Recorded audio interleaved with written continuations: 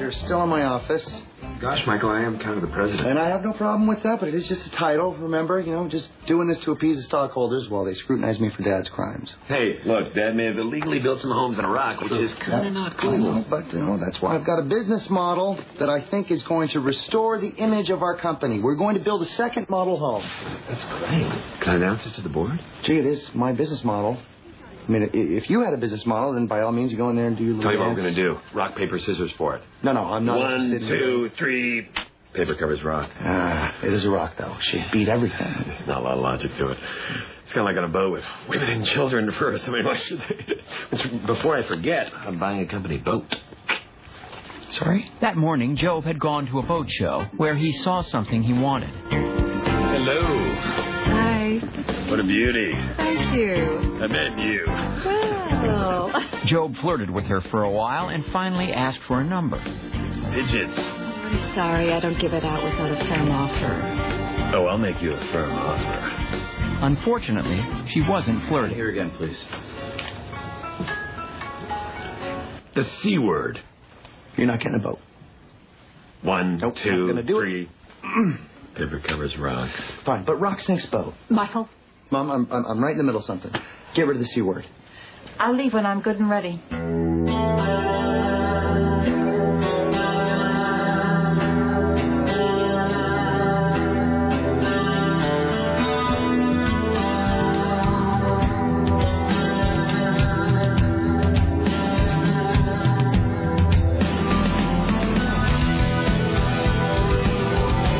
That one-line payoff. Well done, Arrested Development. Well done, and Godspeed to you. All right. It's almost better if the show never comes back. Does it come back? If it come back. Look at Banner, Michael. Okay. Banner, I can't start up another day not able to speak. Jesus. As I was saying merely moments ago. The thing is, if Arrested Development comes back, it's going to be like that Indiana Jones trailer. I was talking to Court and Fatboy about it yesterday, and it's... Is it going to come back? Well, I think there was the article again about the movie. I just saw Yeah, well, I heard about the movie, not the series, though, right? No, but see, if the movie did really well, it's like the Futurama thing, or Family Guy, where Family Guy's on, then it gets canceled, then it does so well in reruns and on DVD that they bring it back. Futurama on, canceled, now being put out direct to DVD in the form of a few different movies, and I already bought Bender's Big Score when it came out, and if that does well enough, I think Billy West has already said that they're talking about bringing it back, but it's as much as you want it to come back, it's like you just don't want to sully the memory of the perfect show that once was. I mean, that's the thing about Arrested Development, right? Arrested Development is It's perfect. It's not the James Dean, it's the John Belushi of television. I mean, brilliant, funny, hilarious, gone before it could suck. So, that's all I'm saying. This is all by way of saying that, and that's why I'm not that upset that the Star Trek film is being delayed. Like, it's not like I'm even all that personally invested in Star Trek. I'm sort of a casual Star Trek fan. But I really do feel like it's just a little too, because when is the last time there was a good Star Trek film? I mean, was it the one with the whales? I think the fourth one. Haven't there been like 15 other Star Trek films since then? I guess so. I haven't kept track of them. No one has. We're on Star Trek like 11 at this point. And so I think they got to... Well, I'm already all over the map, but I'm saying Arrested Development needs to stay gone at least for a little while before they do the movie. Just like I would be fine with Star Trek staying gone for like another 5 years before they try to roll it. Gone for a while. I guess. When was it canceled? A year and a half ago? 2, maybe? 2 years, I think. Yeah, fair enough. But it's like that Indiana Jones trailer that came out yesterday, which is good but not great. Like I was talking to Court and Fatboy about that. We were kind of watching the trailer. That Indiana Jones trailer for Kingdom of the Crystal Skull, which came out. I mean, there's nothing wrong with it, but it's sort of like a joke that makes you smile instead of laugh. Like I saw it and I kind of went, well, that looks pretty cool, but I don't know. I fear the worst. I mean, I have much more faith in Steven Spielberg than I do in George Lucas, but I just don't want to see him come up with something just, where's your childhood memories? And there's your Indiana. So, that's all I'm saying. Anywho, it's 5 minutes and 18 seconds after the hour of 11. In the month of February in the year of our Lord 2008. Thank you for coming along, making it part of your listening day. We are live from the plushly appointed yet not overly ostentatious studios of AM 970 Solid State Radio. This, my friends, is the Rick Emerson radio program. Thank you for coming along. It's 503-733-2970. You want to weigh in with your comments, your clarifications, your kvetches, your 2 cents, your what have you. It's 503-733-2970. Richie Bristol standing by, ready, willing, and able to pass along your observations about the interesting, the groundbreaking, the tedious, the mundane.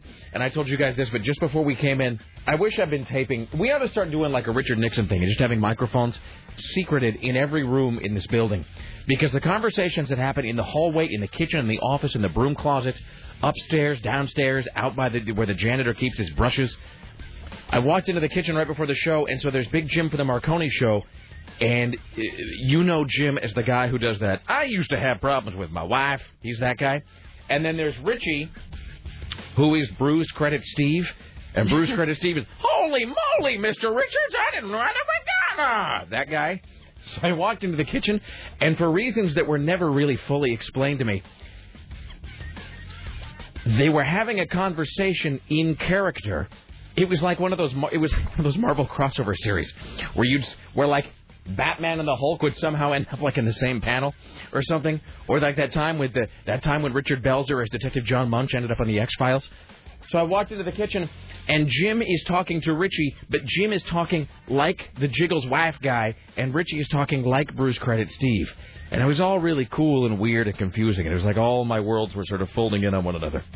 Anyway, it's 503-733-2970. Richard Bristol is standing by, ready, willing, and able to pass along your observations about the interesting, the groundbreaking, the tedious, the mundane, your thoughts on whether it is, in fact, too soon for a new Star Trek film. And you can tell, by the way, here's the thing, and I have J.J. Abrams. It's not that J.J. Abrams is either good nor bad. It's that J.J. Abrams is really good at ideas and beginnings, and then his follow-through is sometimes sort of lackluster. So, I mean, I have faith that he can churn out at least one good Star Trek film, but you can tell that even they know that Star Trek has just become so corny and cheesy and just so saddled with just kind of ridiculous baggage over the years. That's why they're not putting William Shatner in it, obviously. And I do think it's kind of a mistake even to be putting Leonard Nimoy in it. But I think they realize that if you want people to take a Star Trek film seriously, the first time you see William Shatner on the screen, it's all over. If you're trying to make a Star Trek film that is taken, that actually carries its own artistic weight, I mean, just the first time you see William Shatner in a truss just rolling his way on the camera and singing Mr. Tambourine Man, it's all going to go to hell.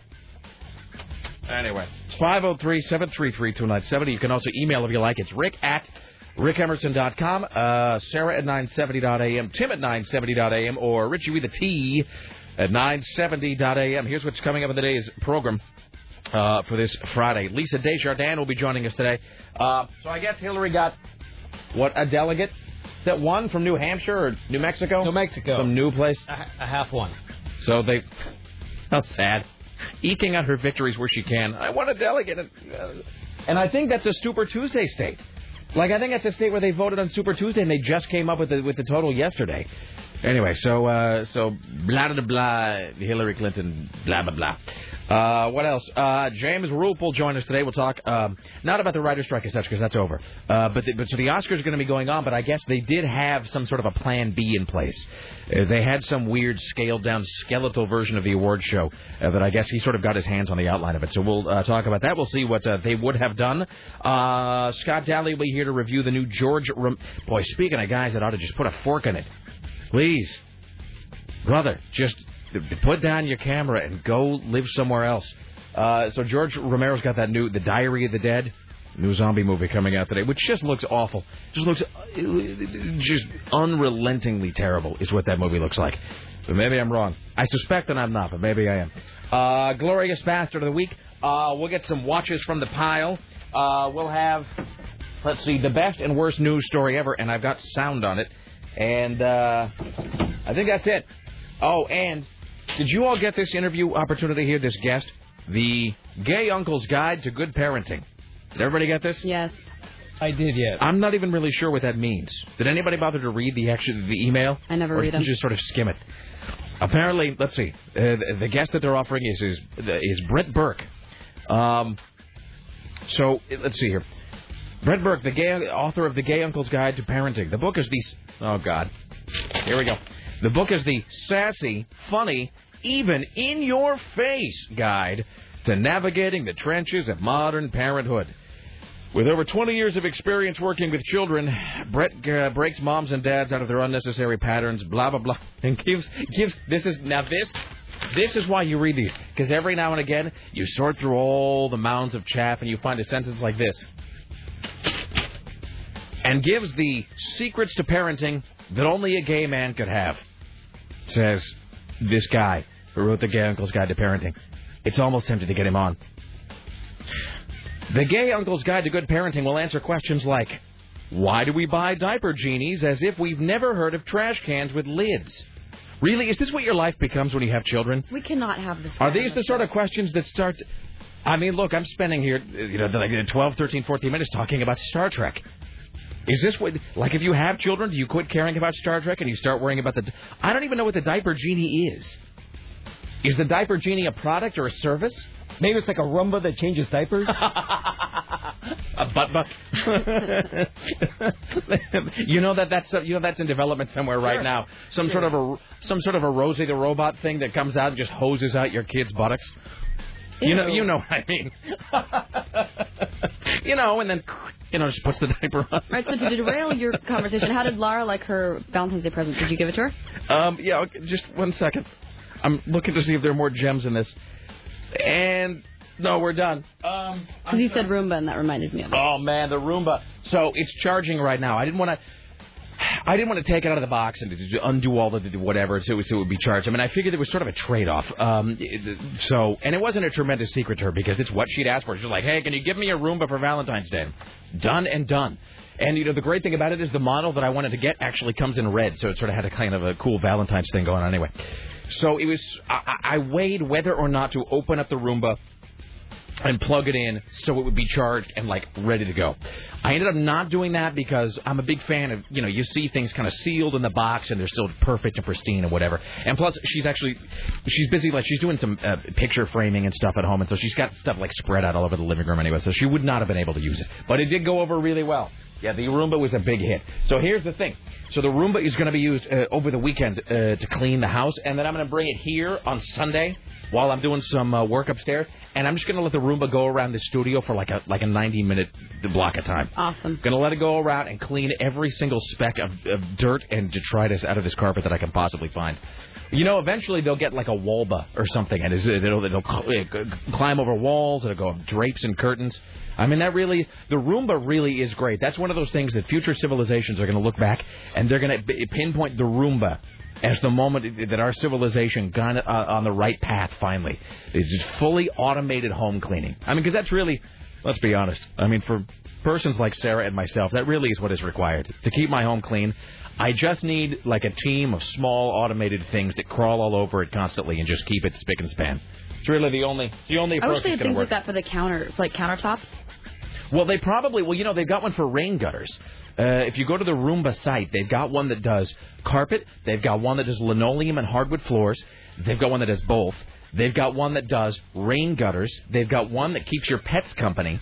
And here's the other thing about the Roomba. You go there to the website, and I'm unsure if these are available to the average citizen or if they're just sort of there to demonstrate the breadth of their experience in making robots.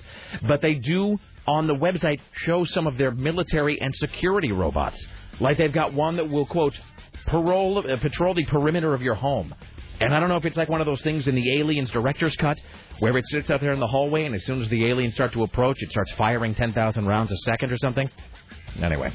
Tim Riley's working on the following stories for your edification today. Hello, Tim Riley. Hello there. How's your Friday? Fantastic. Is it really? Yeah. That's a nice orange shirt you have on today. Is that orange? Is it orange or red? It's like maroon. It's a nice shirt. Orange. I like it. Thank you. It's very nice. 3 people are hurt when I'm not trying to creep you out. Simply making the observation. Oh, thank you.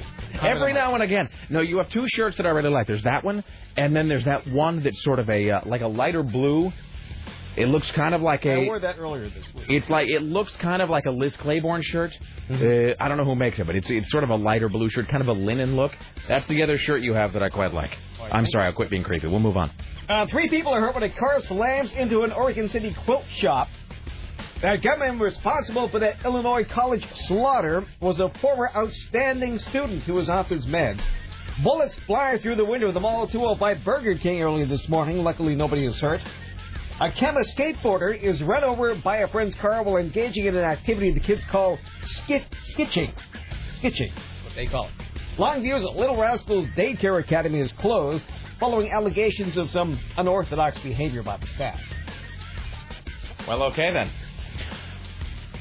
Joined today, as always, by the lovely and talented Sarah Dillon. Hello, how are you today? Hello, good. I was just looking at my bank account, and I'm sorry, I was a little That's concerned. always a good way to start the day. Don't do that until 3:01. No, it's fine. Well, I know I have no money. Nope, I'm the looking, end of the day. Because I bought my ticket to Las Vegas yesterday, and they still haven't taken the money out of my account. Should I be worried about that? No. That takes a couple of days. Did you do it like through Expedia or somebody like that? Yeah, I or? did it through like cheap tickets. Yeah, no, that takes takes a while. Thank God, 'cause I'm like, did I not? Yeah. Okay, great. Yeah, I wouldn't worry about that. No, today's payday. All's happy and Sarah. Now, don't open that check now either. I'm not going to open the end of the day. I know. Why start the show with bad news? I know how much I make. I'm just saying. No, it's when you were asking me the other day if that was a good. Now, is it? If I can ask this, is it just you going to Vegas? No, I'm going with my friends Lisa and Jay. Excellent. And then my other friend Jessica and Jay's parents. Have I met Jessica? And if not, why not? You'd like Jessica. She's a saucy little girl. Well, I think it's time for an in-studio visit. Has she ever seen the inside of a real live radio station? Oh, boy. Jay's mom lives in Vegas, so we're going to all be able to stay at her house for free. So basically, and there's a built-in babysitter, too, because Jay and Lisa just had a kid. So we're all going to get to go out on the town. Excellent. For days. So when are you going? Fun. I'm leaving April 11th. Okay. And you're coming back, and then I'm leaving. And I'll be back on the 13th. Well, and I'm actually going before that. So I'm going to Vegas March. I'm not going to miss any work, but I'll be leaving. I think it's March 21st, maybe. It's like a Friday. So I'm going to go Friday afternoon, and I'll be back Sunday. Oh, Jesus, though. I get back at Sunday night, Monday morning, like 2 a.m. Oh. It's going to, well, because it would have been like $80 extra a ticket to get back at like 8 p.m. and just no way. I mean, I'm just, for as much as Vegas, you go there, maybe you lose some money gambling or you spend it on whatever. There's certain things that, like my brain, I think it's just my personality. There's certain things I don't mind spending money on, but there's certain things I just can't bring myself to do it. Like I had a friend of mine once who, his whole thing was he had no problem blowing money in big lump sums on certain things, but he hated ongoing bills. So, like, he wouldn't buy his daughter, this is back when he had landlines, he wouldn't buy his daughter, like, her own phone line because it was like an extra $9 a month or whatever. And he's like, you know what? He's like, I'll spend $10,000 going to Europe, with my kids for vacation because I'm not paying $9 a month forever.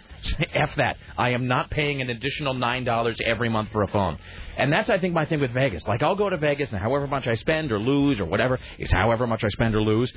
But if I have to pay $80 extra to come back early, screw that. I'll come back, and I'll be tired the next day. I just don't care. Which shouldn't make any difference, but it sort of does. That's exactly like me. I'm flying out super early Monday morning, and I'll be doing the show. Yeah, I'm flying out at 7:05, which means I have to be there before 5, doesn't it? Wait, so you're leaving here at 7:05 at night? No, in the morning.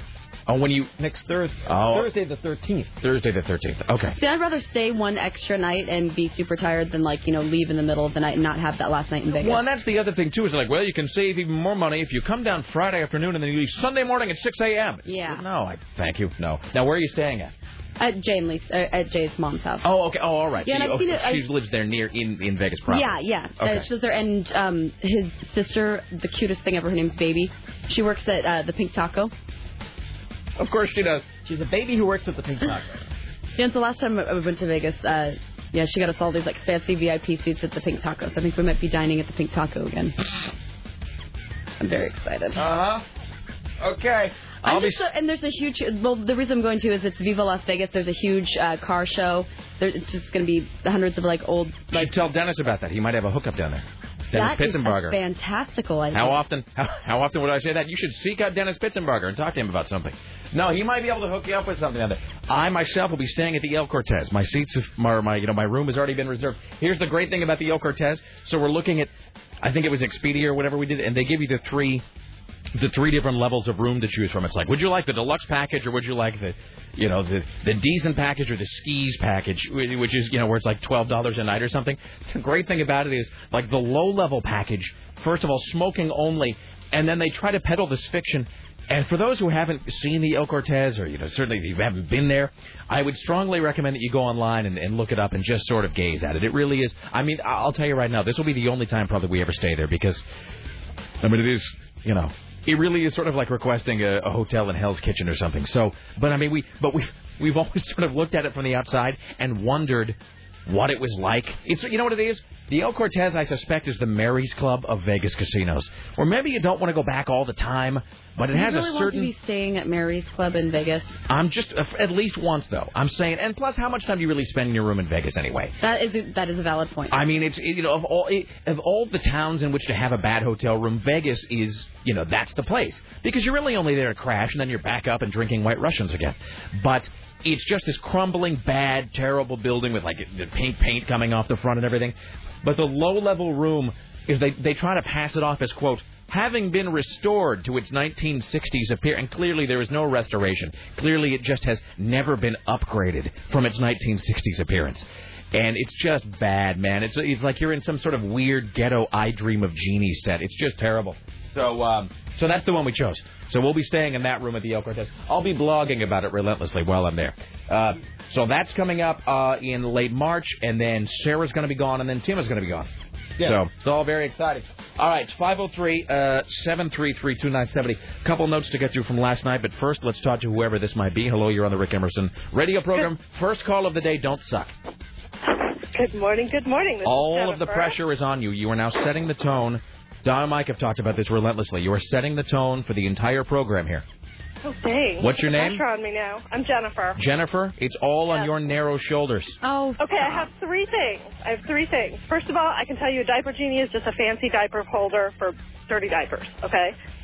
What do you mean, like a bag? Like a garbage can? No, it's like a garbage can, but, like, you put the diaper in and then you push it down and then you twist the plastic, and then basically that closes the smell of the diper out of the room. Let me ask you this. Are you a parent? Yes. First of all, can I just say this? I'm unsure about whether diaper has two syllables. I think it's two, but if you're from Maine, sometimes they say diaper. Diaper. Stephen King says diaper. What about vehicles? Are you really talking about how many syllables the word diaper has? Well, as I got ready to say diaper bag, I was going to say, are there any three worse syllables in the English language than diaper bag? But yeah, Stephen King says diaper bag, which is why that always kind of pops into my head that way. Just the whole, I can to this day remember what my mom's diaper bag for my younger brother looked like. And just the whole notion of that. And I'm not even talking about the smell. Just the whole notion of a diaper bag. Smelly white can next to the toilet. God, that's the other thing, too. Now, did you have cloth diapers or like disposables? Disposables. I wasn't going to do the cloth thing. See, no. Let me ask you this. Now, I don't mean to be... Why even have those in the house? Why, right up to the curb with those? Well, that's what I do. I had a diaper genie, and then they don't work. No, so the great outdoors is your diaper genie. Exactly. Okay. Put it in the garbage outside. Yeah. Okay. What is your second thing? Second thing is can Sarah do like a Lost segment on Fridays? Because that would be awesome. If you watched it, I'd ask you. Sarah Dillon's Look at Lost. Oh, yeah. Boy. Lost That'd be Look. Awesome. I'd love it if somebody else would want to do it with me and so we could geek out together instead of me just rambling and Rick always stares at me blankly. Just a suggestion. I just think you it'd be could cool. do this. How about Chris from KUFO? That's not a bad idea, Chris Paddock. We already had our dorking out about it earlier today. On the net, they have these. Out about it. That'd be awesome. Like on Television Without Pity, and they have these recaps, which were more useful a few years ago before they started rerunning everything relentlessly and before you could get stuff online. But they would do recaps, so if you missed an episode, you could catch up. And these were like 8-page recaps. I remember missing an episode of Buffy the Vampire Slayer once and be like, I got to figure out what happened. So I go to Television Without Pity to read one, and literally it was like a 9-page recap of every single thing. And it was like... you felt as if you'd watched the entire episode. So this wouldn't be that, but you might consider maybe a 60 to 90 second recap of the previous night's Lost episode. Well, I think that could become destination listening, Sarah. That could become a thing people made a conscious point of tuning in for. Okay, yeah, but even something, and I know she said she's reading Lost and Philosophy, I think you said, Sarah? Yes. And so even something along those lines, because, most people will have watched it, and then just kind of get somebody's take, somebody talk about it. I die. I'm like, I want to hear somebody else talk about it and have more conversations about it or something. I totally agree. After I watched it last night, I literally was talking to a bunch of my friends last night for 2 hours. Did you watch last night? Wasn't it amazing? Oh, yeah. Oh, I'll tell you what. Here's the thing we can do. When Peter Carlin comes in, we can lean on him to maybe be part of that. You and Peter could do like a 90-second, 2-minute, 2.5-minute Lost recap each day. or each day that after it's on. Oh. So, all right, what was your final item, Jennifer? And, okay, I'm having trouble with something. Please Yes. to be explaining super delegate. I've heard delegates, whatever, but I'm sorry if I'm ignorant on this one. What the heck is a super delegate? All right, here's the thing. A superdelegate is an elected official like a mayor or a governor or someone who is very high up in the Democratic Party, somebody who's maybe worked for the party as a strategist or a manager or a fundraiser for a long time, and you're rewarded by being made a superdelegate. I won't say it's an honorary position, but it's basically it's like being a chairman of the board or on the board of directors. Think of it as like that, but they give it to people who have earned favor with the party. Here's why they matter this year, though.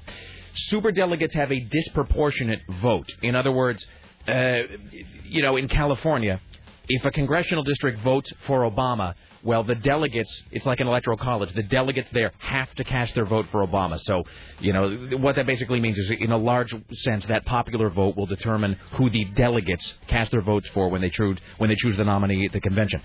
But superdelegates, there's some superdelegates, and they have a disproportionate amount of votes. Every superdelegate's vote is worth 13,000 popular voters. Now, the reason the superdelegates exist, the Democratic Party themselves created the superdelegate system in 1984 to prevent an unelectable candidate from being nominated. In other words, let's say one year all the voters went crazy in the primaries and decided that Ralph Nader was going to be their candidate. The superdelegates are there as like a circuit breaker, so they can step in and say, no, we're not going to let you nominate Ralph Nader because he's a nutcase. We are going to pick someone who is electable. So they're like the overflow hole at the top of your bathtub. Superdelegates are there to step in and make sure the party doesn't pick somebody who can't be elected. Oh, my God, you rock. That was so helpful. All right. Thank you. Thank you. All right. From Anderson Cooper's mouth to my ear to your radio. Rain and snow in San Diego County? Really? That is so strange. As many as 500 motorists are stranded. Oh, you don't want to have it rain in San Diego. That'll screw those people. It's snow. Rain and snow in San Diego? Yeah, a 27-mile stretch of I-8, which runs through the mountains from the eastern county, from California to Arizona, has been reopened. CHP is escorting trucks through. Yeah, it's been closed for a while. Can I tell you, the first time I ever went to San Diego, it was in the middle of El Nino. You have never seen a group of people who just were soaking. It was like Oobleck was falling out of the sky. They had no idea. They would you see these people just sort of like looking out the front door of a building up at the sky, just so unbelievably confused and flummoxed by the whole situation. Before we break here, so I didn't even talk about the best thing that happened last night. Oh. So I gave my wife the old Roomba last night. And then blah, blah, blah. So how great is my wife that she listens to this show and knows, she picks up on certain things that I mention that I want or something that I've had my eye on. So the bad news is the one that she got, the wiring, there was a glitch in the wiring, so she has to take it and exchange it for a different one today. But you know what she got me? It's a thing that's going to become our best and worst, our best friend and worst enemy. She got me one of those scales that you stand on that tells you your body percentage rate, your body fat percentage ratio. How does it know that? Because it puts an electrical current up through the soles of your feet, and it measures the resistance. You didn't bring it to work with you, did you? Same way they do it at the doctor's office. They don't use the caliper anymore in most doctor's offices. They put, you can't even feel it. It's like a low-level electrical current that goes into your body and it measures the resistance that the fat gives it, and then it tells you what your body fat percentage is. So, no, the wiring on it was a little glitchy, so she had to take it back and get it new. There was a short in it. So there you go. So I was hoping to bring it in today so I could analyze my body fat right here on the air and determine exactly how lard-like I am inside. It's going to have to wait till Monday. So on Monday, you'll know exactly how close to death I might be. All right. Well, we should probably break here in just a second. I'm going to mention this like 100 times as today's show goes on. Tomorrow night at Satyricon, there's a whole huge, there's one of those big package shows. There's like 500 bands. The headliner, though, is Wednesday 13th, so you really ought to be going. So tomorrow night, Satyricon, Wednesday 13 is going to be in town. Are you so excited? Oh, You've man, been on this for years. Oh, man, I'm all over that. And I hadn't even heard about it. I didn't even know. Guy sent me a text message like, Wednesday 13th, Satyricon, be there. So, yeah, tomorrow night, Wednesday 13th, Don't it's you at just love February? That's when all the shows start picking back up again and all the bands start coming through town. Man, I have so many shows I'm so stoked for. Yeah, so I am all. I just immediately got online. I must buy tickets. So anyway, if you're a fan of the Rock and the whatever and the so forth, Wednesday13.com. That's a 13 with a 1 and a 3. You can find out more and then go see Wednesday 13 tomorrow night at Satyricon. Who are they playing with? Let's see, the AKAs, and 2 other bands that I didn't know. So I think it's a 4-band night. It's like the American Massacre Tour, I think is what they're calling it. But it's 3 bands and Wednesday 13, and then he's doing another tour just as Wednesday 13 after that. So he might be coming back later on in spring because he's got a full length and an EP coming out in April. So the Vincent Black Shadows, the AKAs, and Creature Feature. Yeah. So once April comes, he'll probably come back this way because that's when his record comes out. It's all very exciting. All right. Back after this, it's the Rick Emerson radio program. Stay there. Don't go in.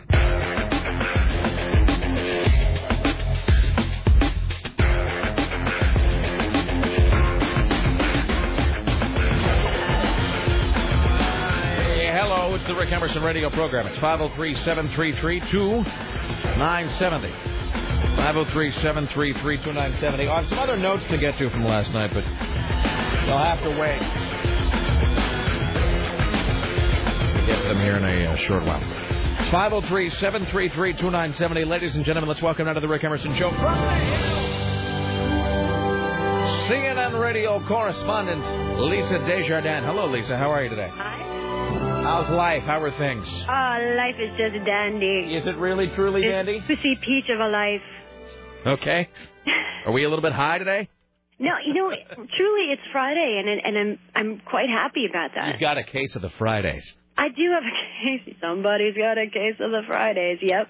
I'm trying to work that phrase into circulation. The case of the Mondays thing is, that's already taken, and it's very 1998. I'm trying to get case of the Fridays, though. I'm trying to invert that. Trying to take that paradigm and stand it on its head. Flip that script, as it were, if you want to go back to 1992. Yes, I'm trying to. Did you just say flip that script? Yeah, well, it's really, I said it in the whitest way possible, yeah. That's not really how anyone who used that phrase would actually say it. Look, but yeah. Let me tell you, as somebody who, despite the best of my efforts, I do everything in the whitest way possible. So, what can you do? There's really... Speaking of the whitest way possible, let's talk about Massachusetts Governor Mitt Romney, former Massachusetts Governor Mitt Romney, who on Thursday, in really what just must make everybody's hearts burn with warmth, endorsed Senator John McCain for blah, blah, blah. I don't even know. I guess it matters, but does it matter? And they're bringing in, George H.W. Bush next week. It looks like McCain's going to get the old pat on the back from Bush 41, as they like to say, inside the Beltway. Do you suppose? Well, let me ask you this then. That actually leads to a little side question. From your political vantage point, do you suppose that Bush 41's is his tote board way down because of his kid? Do you suppose that W has just diminished the value of anybody with the last name of Bush endorsing you? I think it's always tough for the one-term presidents, especially close after their term, to really get much glory at all.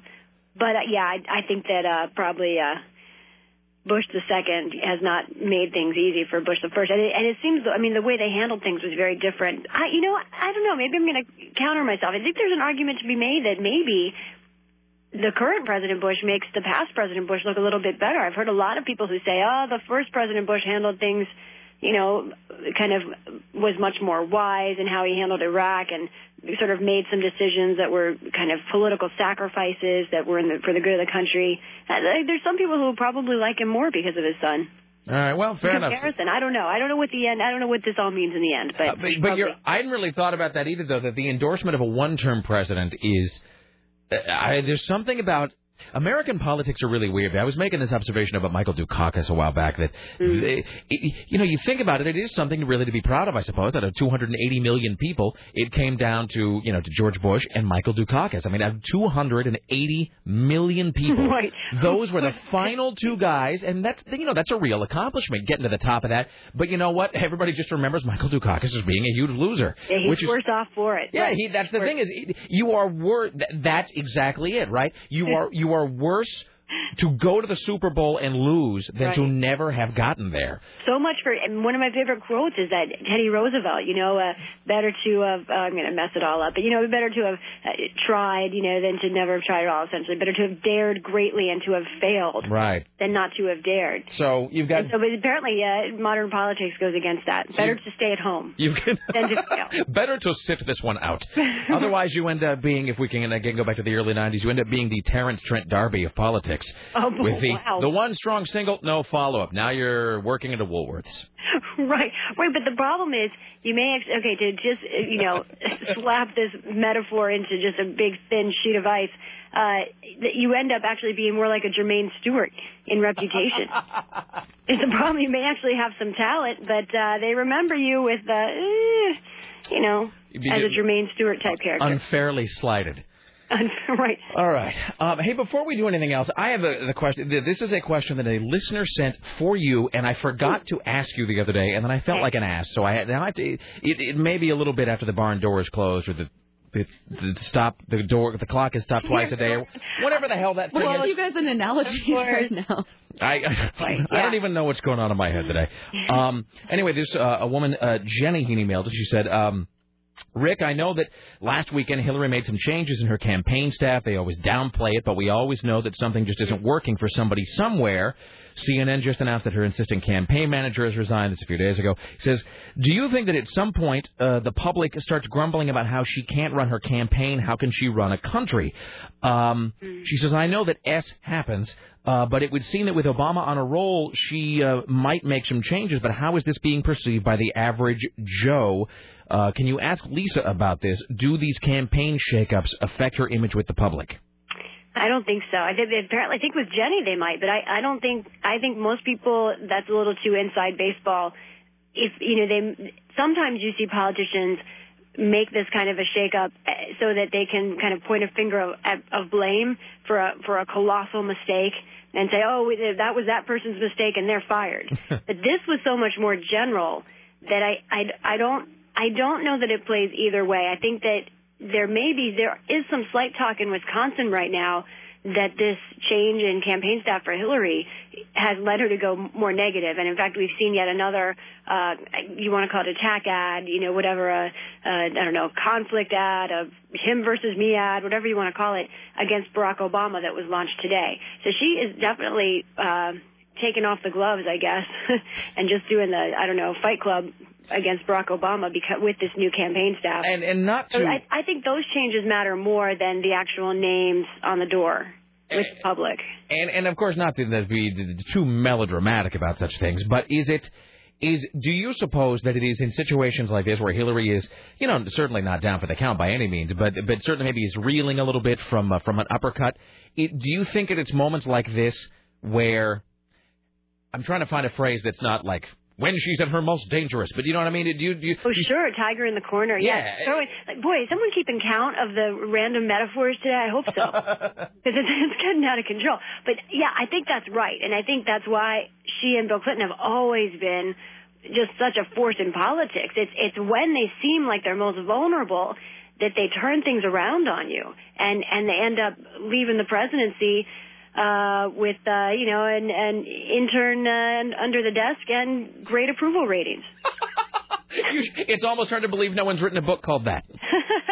No, it's true, but I think her campaign is worried right now. But they're going on the attack. Best defense is a good offense. I don't know. Best offense is a good offense. I'm not sure. They're going on the attack for sure. And I really wonder if that's going to work in Wisconsin. I don't know. It doesn't feel like it would completely rub all those cheeseheads the right way. Maybe not. But she is setting herself up for. Now I'm really hyper conscious of every analogy. I was going to say there's so much is being made of that. What is it? The April 5th date or whatever it is. It's going to be her Alamo because it turns out that is actually the anniversary of when the siege on the Alamo happened. Or something. No kidding. Well, March 4th is the Texas vote. Is that really when the Alamo anniversary is? So I believe. I had not heard that. You know what? And maybe that's like a Snopes.com thing. Maybe that's an urban legend. It's not really true. Somebody told me that was the actual date of when the siege on the Alamo happened. So maybe that's wrong. Maybe that's just too perfect to be true.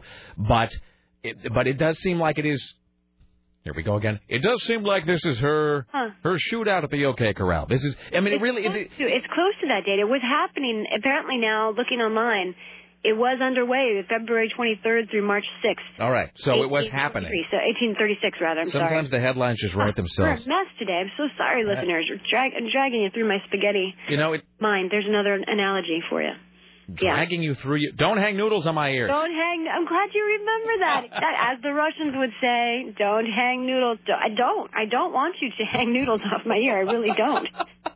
I don't want that. Wow, I think there's a nitrous oxide leak somewhere, like in the whole world today. What's going on? The only other thing I have to tell you guys about today, President going to Africa.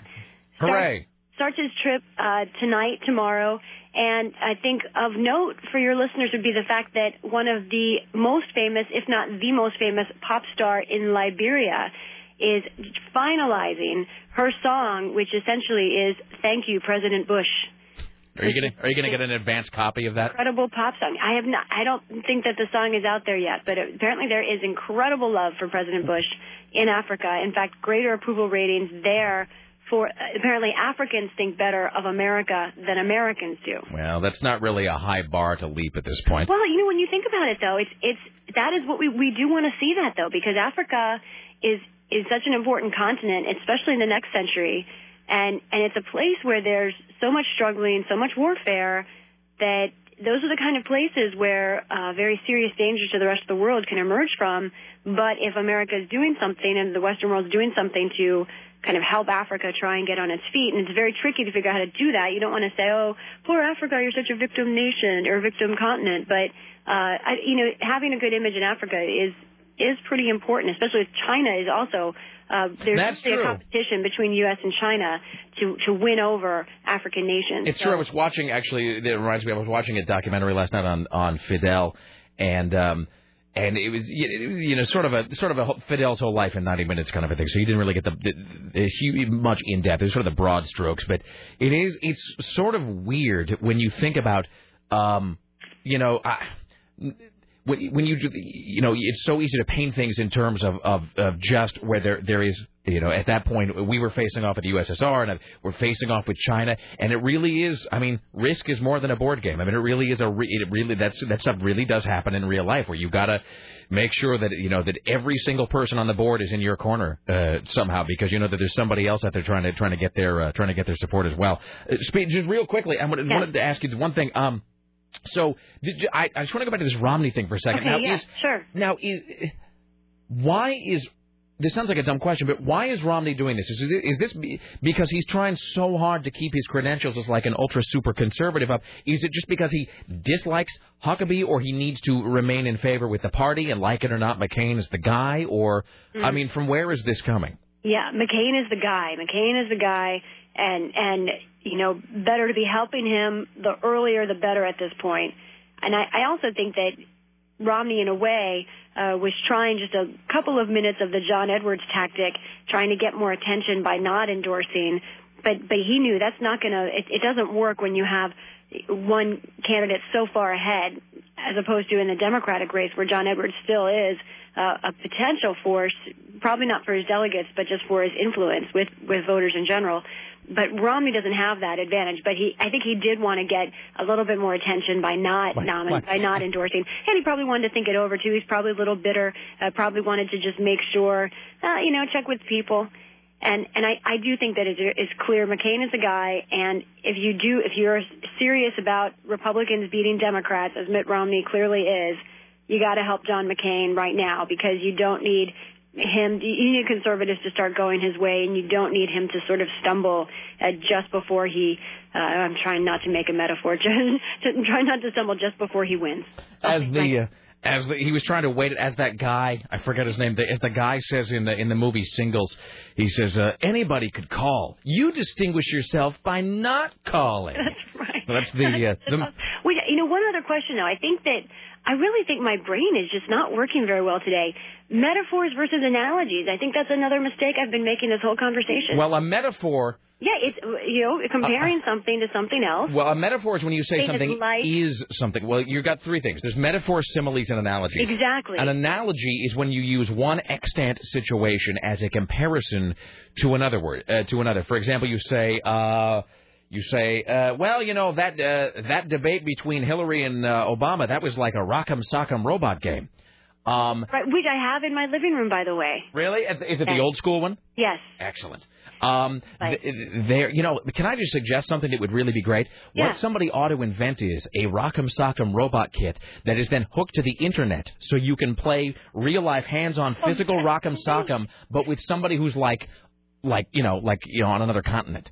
How great would that be? That's great. And it would be hard, and it'd be a much more competitive game then, because you wouldn't be able to see how your opponent was manipulating the levers. What they were doing. You wouldn't know what they were going to do. When their hand is about to strike, which is a clear. Then there is a simile, which is when you say that a situation is like. No. Simile is when something is similar or like. You can something else, and you can remember that by similar simile. Okay, so I was doing all right. That I think I was, essentially using metaphors. So your brain but today. The metaphors versus my brain is just. So to use a simile, your brain today is like a colander through which some information flows and some remains. Little remains. A metaphor would be to say your brain is a colander. Your metaphor is when you're simply saying something is something else. But see, here's my question, though. It's really metaphor versus analogy. And I don't mean to be dragging us into this. I'm sorry. I'm sorry to all the listeners. Yet here we are. It's okay. It's my show. I can do what I want. I do believe a metaphor and analogy are largely the same. Hold on. Sarah, you went to college as opposed to me. What metaphor and analogy are the same thing, though, essentially, aren't they? You took classes and things. So an analogy I don't know. Oh, God damn it. Now I have to look it up. A metaphor, looking online, it says a metaphor is a figure of speech that uses one thing to be sort of a symbol of another. Yes, it is. Yeah, as opposed to in other words, with a simile, you are just saying, look, I know they're not the same thing, but it's like this other thing. A metaphor is when you simply say one thing is another thing. Like when you say, the subject of alcoholism was an 800-pound elephant in the middle of the room. And apparently an analogy can be a metaphor. It's sort of a square and rhombus situation here. An analogy is the use of a similar example or model to explain or extrapolate from. Yes, so it can be an analogy. It also can be a relationship with your classic SAT. A is to B, C is to D. Synonyms for analogy include example or parable. Oh, boy. Not enough parables. That you ought to start working more parables into your political coverage. Oh, that's a good idea. You're right. And then perhaps move all the way up to fables. Yeah, a full-on fable. Well, Rick. We start working. Well, Rick, there was once a fox who walked by a woman churning butter. This way. As one lizard said while riding on a bale of hay through the outback. The lizard and the cricket. Jesus. Okay, we have to end this now. Yes. All right. Have a great weekend. We'll talk to you very soon. Okay. Bye. All right. Bye. There you go. CNN, I'll play us into the break here. CNN radio correspondent, Lisa Desjardins. Hi, Sarah. How you doing over there? Start playing. Yeah. Zam. All right. When we come back, Tim Riley, you have news for us? Yes, and plenty of it. Fantastic. Protestant and fiercely proud of it. All right, we'll take a break. They're going to be at Satyricon tomorrow night. Go see them. Wednesday, 13. The Rick Emerson Show continues next with Tim Riley at the Ministry of Truth. It's the Rick Emerson Show.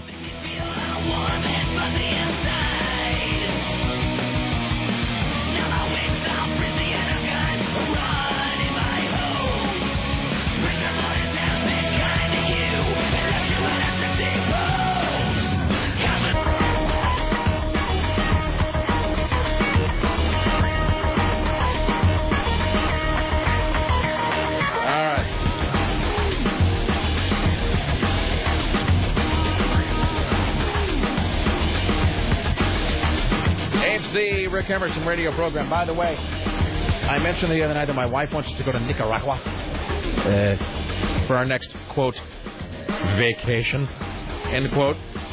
I was sort of pressing the issue, and I wrote this down at 9:17 p.m. I said, this is what she said, well, come on, why don't you want to go to Nicaragua? And I said, why should we go there? And then her response was, I've written this down, her response was, there are Nicaraguans there. As though that, settled the entire thing. So, clearly this is a conversation for another day. At the Ministry of Truth, this is Tim Riley. Time for the Rick Emerson Noon News Hour from AM 970 Solid State Radio. And now, from the Ministry of Truth, this is Tim Riley. So 3 people get hurt when a car crashes through a quilt shop in Oregon City. It happened a few minutes ago. This happened at Let's Quilt at 19713 South Highway 213. 2 people working inside the quilt shop, and the driver appeared to be hurt, too. None of the injuries look serious. So it became a let's run for our lives instead. Well, maybe the quilt's cushion there for being sort of hurt even worse. A natural padding. Mm-hmm. So no one's seriously injured? I can make fun of it? Okay. Yeah, go ahead. All right. Is that it? Yeah. Except to say this. I don't understand the difference between a quilt and a comforter. I think they're the same thing. Are they? Yeah. So it's like a metaphor and it's like a simile and an analogy? Mm-hmm. All right. Yes. I'd like to form a band called Algae Analogy. Well, don't let us stop you. Here's Tim Riley. Then somebody was firing a gun outside the Burger King at Mall 205 at 2 o'clock this morning. It's not the same Mall 205, Tim. It's not the same Mall 205? Never mind. Don't worry about it. It's the new one? Yes, it's the new one. It's the one that people shoot at.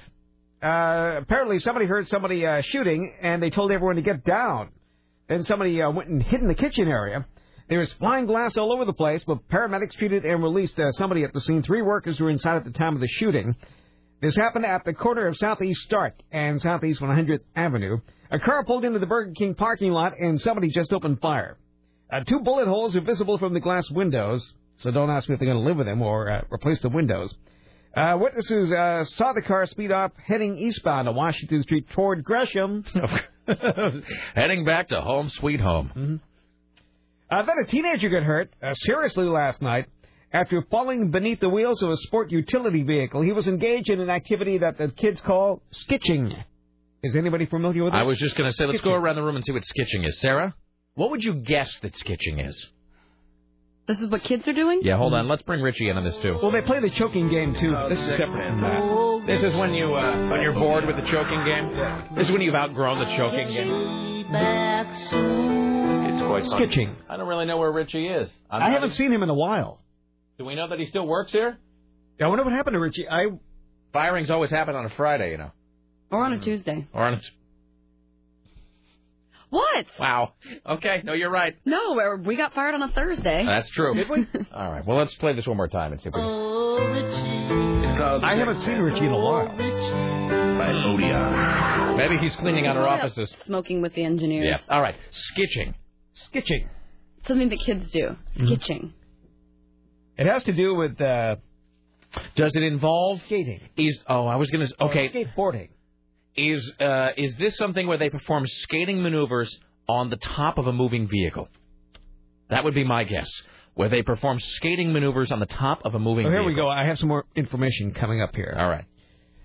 Skitching is the act of hitching a ride on the rear bumper of a car when there is ice or slick snow on the roads. It can also be done with a skateboard, which happened this time, in urban areas where there is no snow or ice. Wait, so it's like a Marty McFly Back to the Future thing where you just grab the back of a car on your skateboard? And, yes, as a matter of fact, Michael J. Fox can be seen skitching in the Back to the Future movie in 1985. All right, then.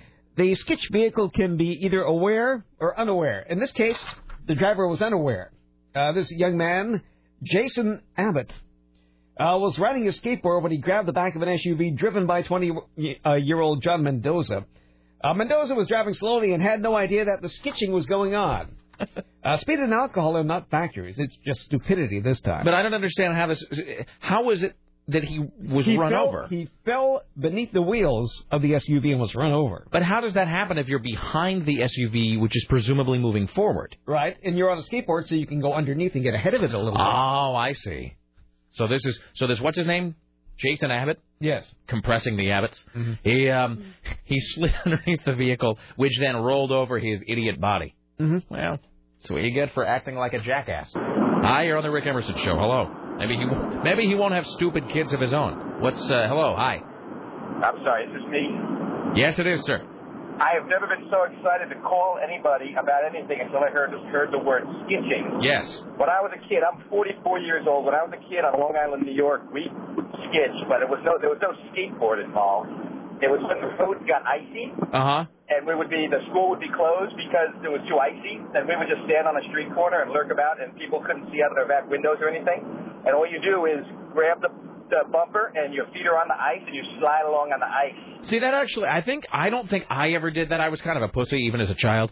But I think that my friends did that growing up in Canada where we had these horrible winters. I never knew anybody out here who knew what skitching was. I've heard people call it dilly bobbing or tick-a-bobbing or something stupid like that in Oregon. But we called it skitching, and I always thought it was because that's the sound your feet make along the ice. Yeah, that. Okay. And you could get seriously injured and killed doing that. Oh, well, I think the proof of that is Jason Abbott, who's, I think he ain't got no legs at this point. So. Well, I knew a kid who, when you start falling off, you need to let go. And I knew a kid did not let go, and he slid along on his knees for a while, and it can be bad news. So. Yeah, that's a thing you don't want to do. I remember, there's all kinds of, I'm stating the obvious, but all kinds of crap you do when you're that age that you look back and you're like, it's like you thought you were in that movie Hooper. Like you thought you were some sort of a movie, like, in your head, you thought you were, like it's like your own personal stunt maneuvering that you were doing. So. Oh, yeah, we would do it to go downtown. We would go for miles. Yeah. All right. Yes, and how long have you lived out here, sir? 17 years. Excellent, my friend. Have you been a listener to this program for any length of time? Oh, yeah, a couple of years. Cool. Are you spreading the word? Oh, yes, I am. All right. Thank you, my brother. Thank you. All right, there you go. Thank you. Excellent. Back when I was a kid, people did donuts in parking lots. I think they still do that, though. Mm-hmm. Or maybe not. I don't know if maybe they call it something else, though. One of my cousins got a ticket for that, doing donuts. And you step on the gas on an icy spot, and the car goes around the circle. Right. So I guess my aunt didn't really understand what he was arrested for. He thought he was arrested for throwing donuts. Or that a donut was some kind of exotic drug. He's doing the donuts, ma'am. I remember my dad. God, my dad was just a menace to himself and everyone around him. How about these days? A menace to fewer people now, I think. I don't really know. I'm just speculating at this point. Mm-hmm. I'm guessing right now he's just a menace to whatever nurses are walking by him in the home. But I remember being a kid, and maybe I'm just less than a man. He would probably concur with that fact, actually. But I remember my dad. I remember he was trying to be cool, or he was trying to be the hip dad, or maybe he was just an overgrown idiot child. I think it was probably the latter. My dad doing all kinds of sort of dangerous driving things, like with me in the car, I think trying to be sort of cool. And whatever. People say your car is not a toy. That's partially incorrect. What type of cool things were these? I remember my dad, with the donut thing, I remember my dad doing that in a truck that we owned when I was a kid. And I was like maybe 7 or 8, being in, I think it was a Chevy Love. And it was just like the worst truck ever. It was just a piece of crap.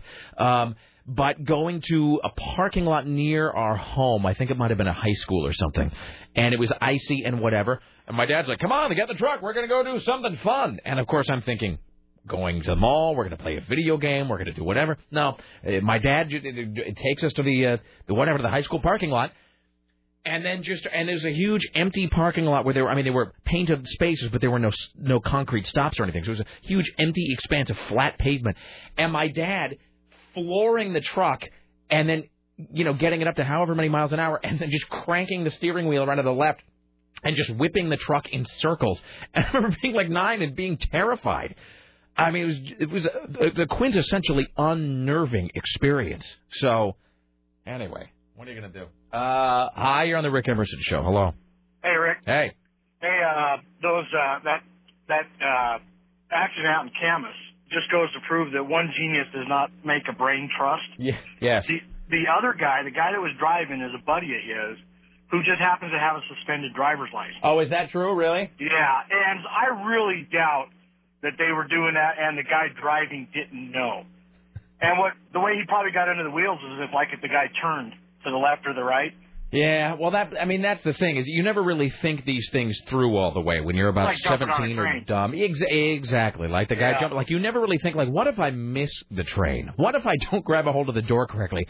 I'm going to be wheeling myself around like Eddie Murphy and trading places for the rest of my life. My nose with a hook. Yeah, thank you. Bye. All right. See, picking my nose with a hook. It's the phrase of the day. I remember the other thing my dad would do is to his credit, he put a helmet on me. But my dad sticking me on the back of his motorcycle and, like, whipping us down these narrow Kennewick roads that had, like, a huge cliff going off of one side at what seemed like about 1 billion miles an hour on his motorcycle.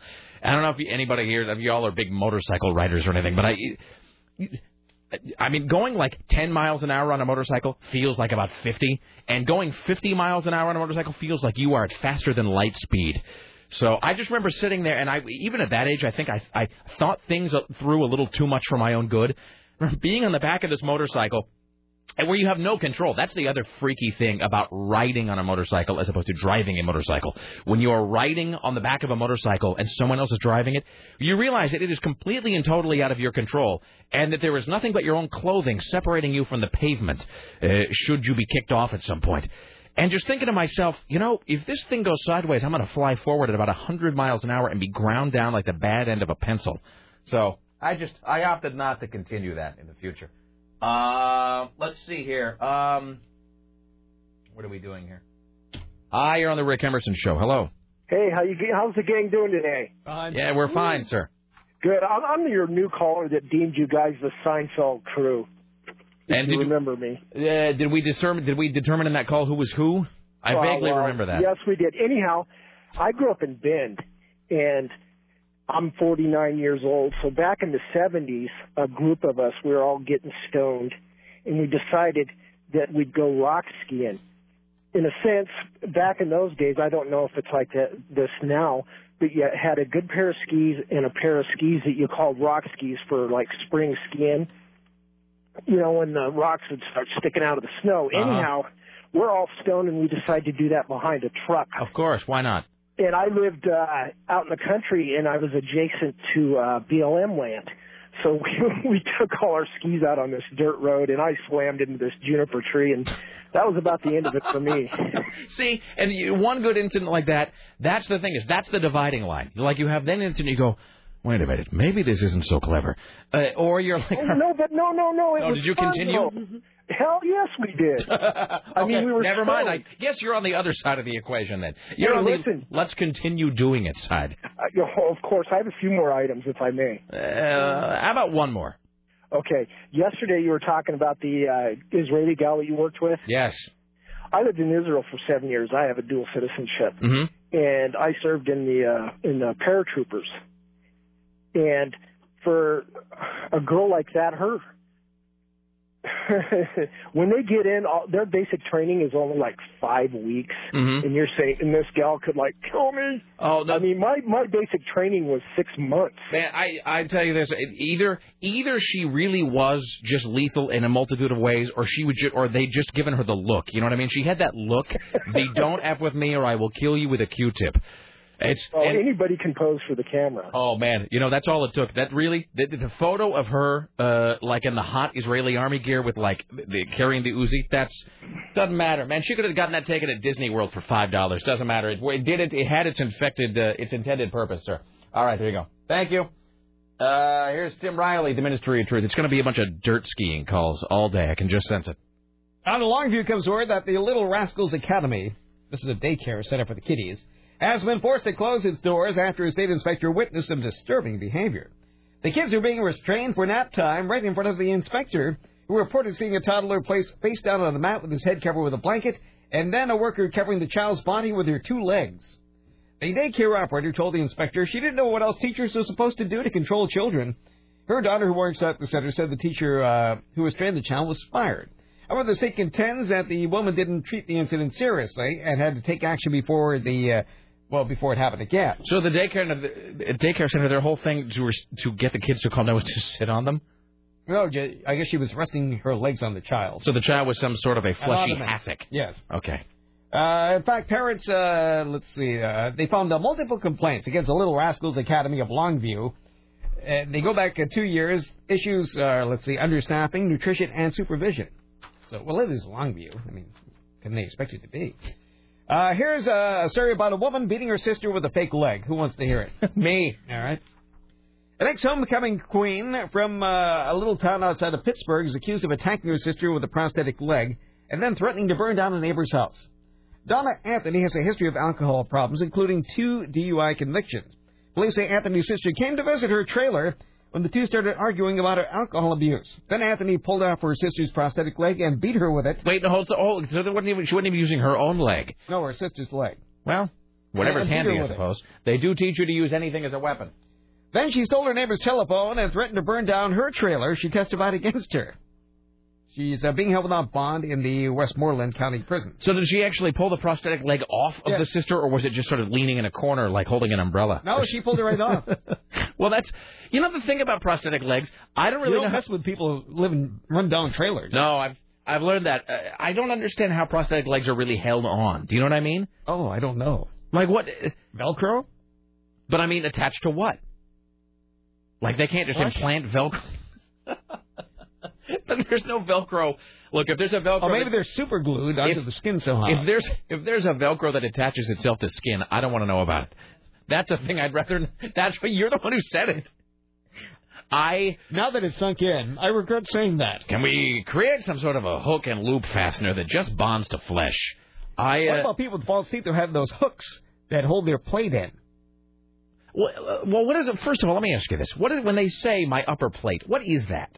All right, it's a metal plate, a fleshy-looking plate, with your false teeth attached to it, and there are hooks on both sides, and you stick it in your mouth, and your false teeth are hooked to your back teeth. Really? Yes. It's gross. Is that with all false teeth? I'm not sure. I'm going back to the 80s. Well, I remember my dad had that. Well, my mom had false teeth. And she didn't, there were no, and when you're a kid, you're fascinated by those things, right? Like when you're a kid, you're look at mom's false teeth. So my mom had like the full on like, but here's, not to be all going on and on about my mom's dental hygiene, but my mom didn't even have back teeth. Like my mom had like full on 100% false teeth. And so I guess there would have been nothing to hook them to. Oh. So, why do you guess they vary depending on the person. Like why do you need hooks for that? Holding your teeth in with hooks sounds really weird. Anyway, why can't you just sort of like snap them in over your gum line or whatever? Maybe they can now, but I remember my dad had hooks. Interesting. So does that mean that could one hook ever somehow come undone and like your teeth are sort of cockeyed like in his mouth? I suppose it could be. Boy, that just seems like a weird accident waiting to happen. What was I asking? Oh, and so the plate, though, is the plate the actual structure that holds the teeth in? It goes... Is it like on the roof of your mouth? Yeah. Okay, so the plate is sort of like a pseudo roof of your mouth. Correct. It's, you know what it is? In like automobile terms, it's like a bed liner. It's like a bed liner in a truck, but it goes over your over the roof of your mouth. Okay, fair enough. But let's go back to the prosthetic leg for a second. So let's say Sarah loses her leg. Let's say she's only got a right stump. We give her the prosthetic leg. How does that attach to you? Is it like a belt? Do you wear a belt? And it's sort of like one of those, what are those things? I think it's fitted, and I think we're going to do it that you lose the leg. Why does it have to be me? Why is everything me? Why is it? Why do all these stories? The stump. I see it. Well, I've seen people take them off. I think it's fitted to the skin. So it's in other words, they do like a cast, like a plaster casting. Yeah, I don't think they have them in stock. Well, that means you got to really maintain your weight. Then I would imagine. Because if they make it that, in other words, if it's like a hand and glove kind of a thing, you can't put on any weight, or you can't lose any weight though, right? So when Sarah loses this leg, or Rick when he loses his leg, both of his legs actually, both of his legs and one eye, and when he's bathed in a bath of acid, and after the seagulls peck out his ears, so if they. I don't know if we're spending too much time talking about fake legs, but this is one of those things I never really thought about until just now. Well, because you've seen people pop off their fake legs. I mean, it just seems kind of like suctioned onto there. So if they make it, though, in other words, if they do a plaster cast and then they make the prosthetic just so it perfectly fits your stump or your partial or whatever they call it. I imagine so, the same way as they make teeth. But then you can never put on or lose a lot of weight because then you'd have to get a new one, and those things aren't cheap. I mean, they're thousands of dollars. Mm-hmm. Well, now I got to know. All right, if you're a stump-having person... Or if you're somebody who makes artificial. Or if you make, I can tell you, there's money in prosthetic limbs. Seriously. Especially now due to this war. I mean, we never see any of these people or hear about them, but I'm sure there are a lot of people. I have some friends of mine who work with, vets who have just come back, and some guys, his hands all bummed up or whatever, and those are, tens of thousands of dollars. Mm-hmm. That's just for like the low end models. You get like the full on bionic, Cyberdyne hand. I think you're talking like 80, 90 grand. Let's see here. We've got prosthetic leg, stupid motorcyclist, another guy talking about legs. Let's see here. Let's do hi, you're on the Rick Emerson Show. Hey, Rick, how's it going? It's going fantastically, sir. We're trying to get over the fact that Sarah lost a leg, but other than that, we're pulling ourselves together. Rick lost both of his legs, one arm, and 2 eyeballs. I'm covered in sores. You've got to stop saying that, Rick. Stop saying it. Are you afraid that I'm going to make it happen somehow, like a Final Destination thing? What's up, sir? Hey, I was watching a show one time about this gal had a prosthetic leg, and it's suction that holds it on there. They just kind of jab the stump in there, and the suction holds it on there. They just jab the stump in there. That's right. That's a great phrase. That's like picking your nose with a hook. Yeah. So they just okay. So maybe, and if it's like if the actual the receiving end, the actual prosthetic, if it's sort of rubbery, it maybe is like it's like a narrowing thing. So you just kind of slide it in there until it kind of goes and just fits. Right. Exactly. Kind of much like when you open up a can of soup and dump it upside down, it doesn't come out. So your leg is, let's see, if you're opening a can of Campbell's soup, your leg is. The soup. Your leg is the soup, the prosthetic is the can. Exactly. And the suction holds the soup in there a little bit, and you got to kind of, jack it up and down a little bit there for the soup will come out of the can. Right. Excellent. All right. Excellent. Thank you, sir. Right on. Have a good one. Wonderful. All right. There you go, Sarah. There's hope for your kind after all. Hi, you're on the Rick Emerson Show. How about your eyes? Is it you? I don't know. I can't see the screen. Yes, it's you. Hey, how's it going? Hey, what's up? Hey, just another stupid motorcycle guy. When I was a kid out in Beaver Creek, friends had a big farm, and this kid was crazy. So, like you said, on the back of a motorcycle, which is the worst helpless feeling in the world, because he's going like a maniac, screaming at the top of his lungs in a cow pasture chasing cows. Oh, and see, and the thing is, and I know I'm just a big sissy in the opinion of many people, but you know what? I think motorcycle riding is a binary thing. In other words, I think you are either into riding a motorcycle or you're not. And there's a lot of guys. Well, Dennis is one of those guys, and so is Bozic. I'm gonna get on my hog and try to whatever. And I'm not making fun of that. Whatever, to each his own. That's fine, but if you're not into being on a motorcycle, which I am not, it is a singularly terrible. And my dad would do the same. We'd be racing along, and I'm in the back seat, even at 9, seeing my whole life flash before my eyes, which at that point only took about a second and a half, and then you just got a blank screen for the rest of the trip. And my dad is up there going, "Hey, isn't this great?" And it's like there's what are you going to say to that? There's just nothing. Yeah. Well, it's for them, but not for the guy in the back who's terrified. But anyway, so he finally lets me off the motorcycle, and then he keeps, proceeding to go around chasing the cows. Well, he finally falls off, and they proceed to trample him. Oh, excellent. Well done. Which was awesome. Broke his forearm. He had hoof prints all over his body. Oh, that is great. Good ending to the story. Thank you very much. Sometimes miracles do happen, sir. I regret nothing. All right. There you go. Fantastic. And the final prosthetic leg call, I believe this is our good friend Jason Crump from Vanished Twin Photography. Hello, sir. Hey, Rick. How you doing, man? What's up, brother? Well, no, I was just wondering. I've done some research on the fake leg since I'm looking to get one. So because you were going to get the full on like robo drum kit and everything that worked like if you were like light one leg, right? Yeah. So fill us in. Well, the ones that I were looking at were actually from a company over in Germany, and depending on where you have your leg cut off, if it's like above the knee or below the knee, they usually have a little fitted interface that's suction based. You just put it in. It's got a cup that goes over the nub, so to speak, and then it just fits around. And leave it to the Germans, by the way, to spend a lot of time researching what you can cut off of people and then how you can let them walk again. That's my people. Okay, so it's just it is like a sort of a rubbery cup that kind of just goes over it.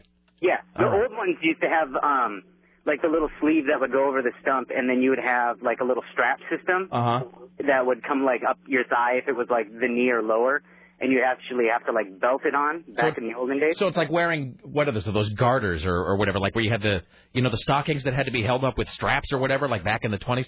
So is it now how much does insurance pay for that? Well, in this country, not so much all of it, but... All right. How much does one of those cost? Like, if you want to get a decent fake leg? Oh, geez, the ones I were looking at were like $30,000. Oh, see, that's just... It's for $30,000, it really ought to have, like, a button you can press on the side, and then, like RoboCop, it goes... But instead of the gun, it's like a flask or something. It's, like, chilling inside the whole time. Oh, yeah, no, they do some really crazy stuff. They're all like T1000 legs and stuff like that. Excellent. All right, thank you. Jason Crump from Vanish Twin Photography. Thank you, sir. All right, man. There you go. Jason Crump, vanishtwin.com is that website. There you go. Wonderful. Should we take a break and come back and talk about something more life-affirming? Yes. I'm sorry. There's things that I'm curious about. I know, we all are. It's an educational program. Okay. Do you know that up until last night I thought Cafe Ole was spelled O-L-E, like Spanish? Ole! I can see why that would be reasonable. Thought that until last night. Anyway. It's 503-733-2970. Instead, it's the Rick Emerson radio program. I regret nothing.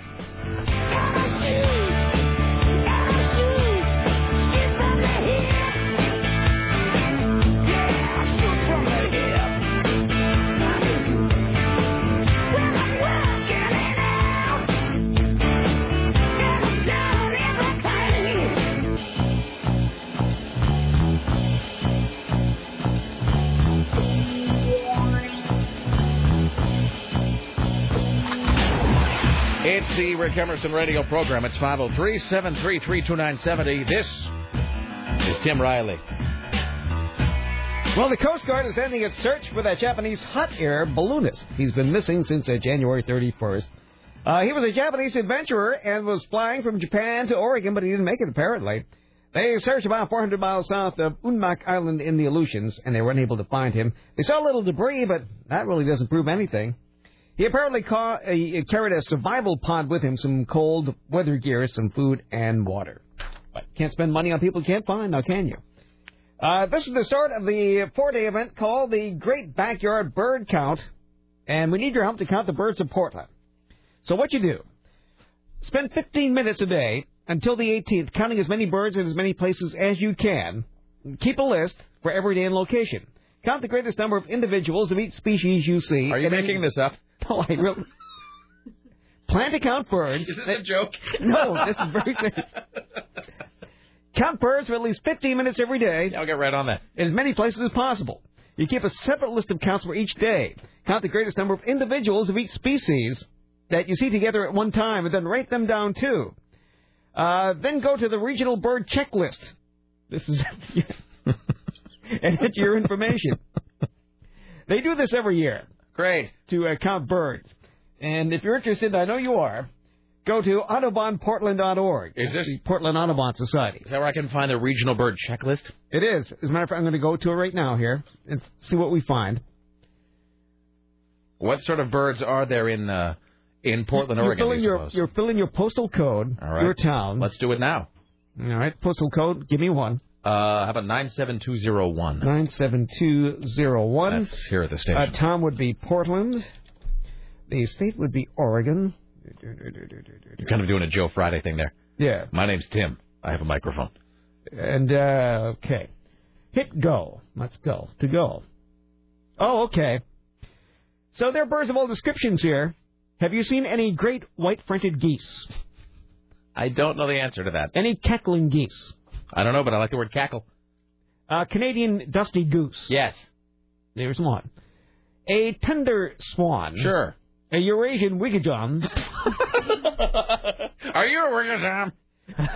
A cinnamon teal. I have a whole list of them here. You're sure that these aren't swatches of paint that they're looking for? No, these are all of them. That's just the waterfowl. Well, there's no picture of it. What the hell is that? Well, you're supposed to know better. Sorry. Go get a book of birds. I just came... Loons and grebes. What is a grebe?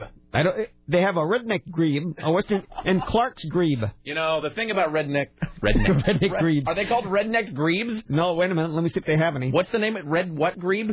Redneck. Yeah, redneck grebe. You know, I wouldn't want my sister to marry one. That's all I can say. Those are the kind that chew tobacco and have the naked lady mud flaps on their trucks.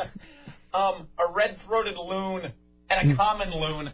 I see those all the time in Southeast. Common loons are everywhere. So there'll be at least 2 dozen. Usually rifling through my trash cans looking for 40s. Have you seen any Thayer's gulls? Can I just... How about Sabrina's gull? Let me just... A short-eared owl or a long-eared owl? There's a barreled owl. There's that thing people say in message board where they say this thread is useless without pictures. This whole thing is useless without pictures. Woodpeckers. The northern flicker. The pleated woodpecker. A three-toed woodpecker. A black-backed woodpecker. Flycatchers. A black phoebe or a Say's phoebe. There are 2 kinds of flycatchers here, apparently. I don't know whether this Jays, magpies, crows, and ravens. Really funny or really tedious. I know. It's up to you. But let me just interject for a moment. A note titmouse? Or is it...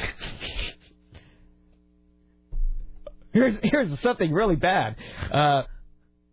This kind of bird is called a bus hit. Now. Bus hit? Now, if I pronounce it the way it looks. B-U-S. Yes.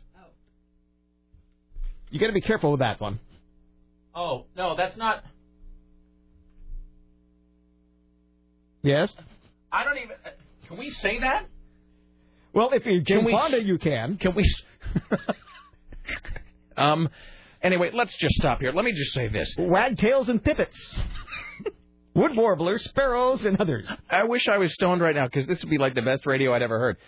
So, but let me ask you this. Can you recognize would you know any of these birds if you saw them? A loon. Would you? I don't even know what a loon... You know what I know about loons? I know that there are those things on Golden Pond. That's right. That's how... The loons. That's how you know what the loons are. Katharine Hepburn thought, you old goat. The loons are back. A Canadian goose, you know what that is. No, I don't. Canadian geese are everywhere. I don't know what one looks like. You're kidding. No. I mean, if you showed it to me... Canadian goose looks like? No, if you showed it to me, I might go, oh, I've seen that bird before. But if you say Canadian goose, I can't conjure up in my head what that is. I mean, really... That's really strange. When would you learn that, though? Canadian geese? They're everywhere. They're everywhere. I'm not disputing that. I'm saying... And you live in the Northwest. Okay, listen to me now. You're in Close to Canada. Stop it. Here. You quit ganging up on me. Listen, here's what I'm saying. I'm not saying I wouldn't recognize the bird if you showed it to me. But I'm saying if you showed me a bunch of pictures of birds and then put their names on the side, I don't know that I could match the bird to the name. You could not pick out a Canadian goose if I give you several choices of birds. Well, if you showed me like a robin and a bluebird and then a huge goose, I can believe that's the goose. I don't really know what a Canadian, as opposed to like an American goose. We don't have American geese. So there are only Canadian geese. Yes. All right. So the Canadian is sort of superfluous. They have the monopoly on geese. Let me ask you this. There are other kinds of geese. But do you ever go outside and you see... Like, here's the thing. I don't know if we have blackbirds here. Yes, we do. They're on the list. Okay, but do you know, I see blackbirds sometimes and I think, is that a crow? Mm-hmm. And then I think, what's the difference between a crow and a blackbird, and could I tell them apart? That's because there are red-winged blackbirds, tricolored blackbirds, a western meadowlark, a yellow-headed blackbird, a brown-headed cowbird. In my head, here... Brown-headed cowbird? That's what it says. In my head, here are 3 birds that are the same. Blackbird, crow, and a raven. I don't know that I could tell any of those apart in a lineup. Well, I'm going to print out the list so you can keep track of these at home. Thank God for... I wonder what I was going to do this weekend. Now I know. All right. I don't think we can say the name of that one bird on the air. Probably not. Well, you can, but I'm not going to. Okay. Save it for Thursday, because we always get fired on Thursday. I'll spell the bird's name this way. Mm-hmm. The first half of the bird's name is spelled B-U-S, like school bus. B-U-S. Mm-hmm. The second half of the bird's name is spelled H-T-I-T. H-T-I-T. It's all one word. It's all one word, though. Yeah. It's the name of a bird. I mean, I guess we can say it. It's just one of those things I want. That's when Sarah always points out that you could say this is a public service announcement for the Audubon Society of Portland. Or I could just get Jane Fonda on here as part of that segment, and then it would be okay, apparently. Mm-hmm. Sarah always points out that I'm way more gun-shy than I need to be, so I'm not going to say it, but that's the name of the bird. All right. Let's be that one seems a little... Yeah. Well, that was kind of fun, wasn't it? Probably not as much as I thought it would be. Welcome to my world. Welcome to about 80% of what comes out of my mouth every day. Well, that wasn't nearly as funny as I was hoping when I said it. It was amusing. Maybe it'll be funny the second time around. I'll listen to this hour again tonight when I get home. Seriously, but if you went home, I'm not suggesting that anybody do this with their bodies, but if you were to go home and like maybe load up like a little smoke and then come back, listen to that, that's gold. That's a 10 out of 10. So start counting birds today. But be sure you're high while doing it. Here's Tim Riley. Well, that's from the Audubon Society. Okay. A robbery suspect tried to hide his face with a pair of underwear, but the disguise fooled no one. Police arrested Jerry Keene and Elizabeth Blankenship a short time later after the pair allegedly robbed a hillbilly market. This took place in some southern town, apparently. This is really only news. Went into the convenience store and then left. Keene then entered, concealing his face with the underwear, allegedly showing a gun and demanded money. The witnesses identified the suspect despite the disguise. They're being held in jail. Was he a white guy with a big stain in the middle of his face? Probably so. I just got the best. That went right down his nose. I got the best email here. It says, "Hey, pass this along. I just saw a seagull. 12:35, Northwest 17th. He was headed east, then north. Wait, now west. Alert." So there you go. Duly noted. Here's Tim Riley. So try to keep these lists for the entire month. Also, Raptors and Falcons are on the list. Hastings, Minnesota man who chased a woman with a chainsaw goes to court today. Terrence Barton broke into the woman's home last month, argued with her, then revved up the chainsaw. While he actually didn't touch the victim with the chainsaw, he's accused of biting her, hitting her, and baking her cell phone in the oven when she tried to call for help. He faces multiple charges, including assault, malicious destruction of property. If you got a chainsaw, why bother to bite? That really is. I mean... And then bake your cell phone. Now, do you have to preheat the oven? Is that up in the favorites column? Potato, cell phone? It's one of the presets right next to microwave popcorn. Let's see here. We have here... Richie is describing this caller as being girl online trying to, quote, sweet talk me for tickets. All right. For tickets. Find out. Hi. Hello. Who's this? Well, this is Diana Anderson, but I never spoke with Richie. So you're not the girl sweet talking him for tickets. No, I just wanted to ask you what your view of the tufted titmouse was. Well, it depends on... Wait, hold on. I was just going to say, it depends on if I'm standing or sitting. No, I don't know. I guess... It's just a little brown bird. I know, but I was trying to think of something better. I was going to say, depends on if she's bent over sharpening a pencil. See, that's not funny. It doesn't flow. It's got to be shorter. All right. Here's Tim Riley. Have you printed out the whole bird list? I just went to get your bird list. Thanks so much. It'll keep you busy all weekend. It's 3 pages. So you can report back. You know, somebody emailed me a good question about this, which I was just thinking is, what is the point of sending us all into the backyard to count birds when they're all, It's a bird census. But I mean, okay. But don't birds, what do they call that thing, flying around? Don't birds go from, that is, as he says, like standing on the freeway and counting cars. Aren't we all counting the same birds at different times? It depends on where you are. The birds in my neighborhood are really mad due to all the new construction, and they're sitting in the trees waiting to swoop down and kill everyone. They're not about to leave just because new homes are built. They're just sitting up there waiting for Suzanne Plachette to come out of the school. Then they're going to just tear people's eyeballs out. It's hard to believe that no one takes us seriously as a news organization. Broadcasting things about the tufted titmouse and talking about birds waiting to rip out your eyeballs. It's true. I always make sure my car windows are closed when they go near those. There are millions of them. Try to stay away from any mysterious swing sets at the school. La la la la la la la la la. All right. The only scene in that movie that still really holds up to me, that movie is kind of a drag when you watch it. It just takes forever and it's sort of dull. But boy, that movie, that sequence where she's sitting there looking over at the jungle gym or whatever the hell that thing is, and one bird, 5 birds, 100 birds. All right, here's Tim Riley. People are like sheep. They blindly follow a small group of individuals without realizing it. This, according to a new study. Science Daily reports that researchers found 5% of people can influence a large group's direction. The other 95% will follow subconsciously, even in crowds of 200 people or more. Researchers believe the findings could have implications for directing the flow of crowds in disasters when communications are often difficult. The scientists conducted a series of experiments where groups of people are asked to walk randomly around the large hall. A select few were given more detailed information on where to go. Comments? I was just busy looking at this thing about the red-shafted flicker. See, now you're really interested. You pretended that you didn't care. Rick's found a new hobby. Seriously. Bird watching. And the red-breasted sapsucker. The red-breasted sapsucker? Yes, right here. Awesome. The red-breasted sapsucker, and of course the hairy woodpecker. Right there. Reading that right. This is from Autobahn.org.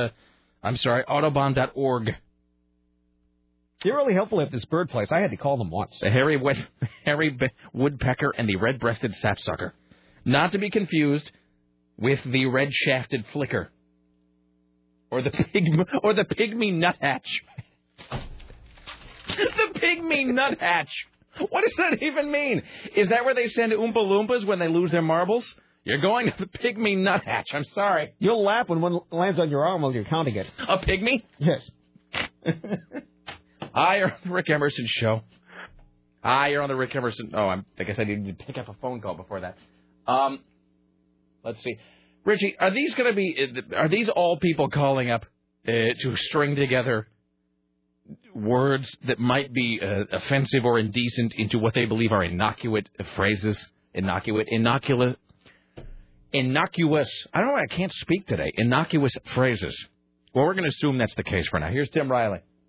How about the fox sparrow? That must be owned by Rupert Murdoch. I'm going to turn this face down. The dark-eyed junco.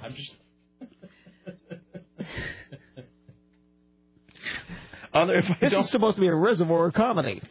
It really is, but I think it might only be to us. Maybe so. I think it's... Okay, now here's one. The hermit thrush. I thought thrush was like some sort of tongue disease. No, thrush is a bird. Really? I thought thrush was what you got in your mouth if you... It's like a hair grew on your tongue or something. All right. I'm going to see if there's one more that's amusing here, and then I'm going to turn this face down and never read it again. No.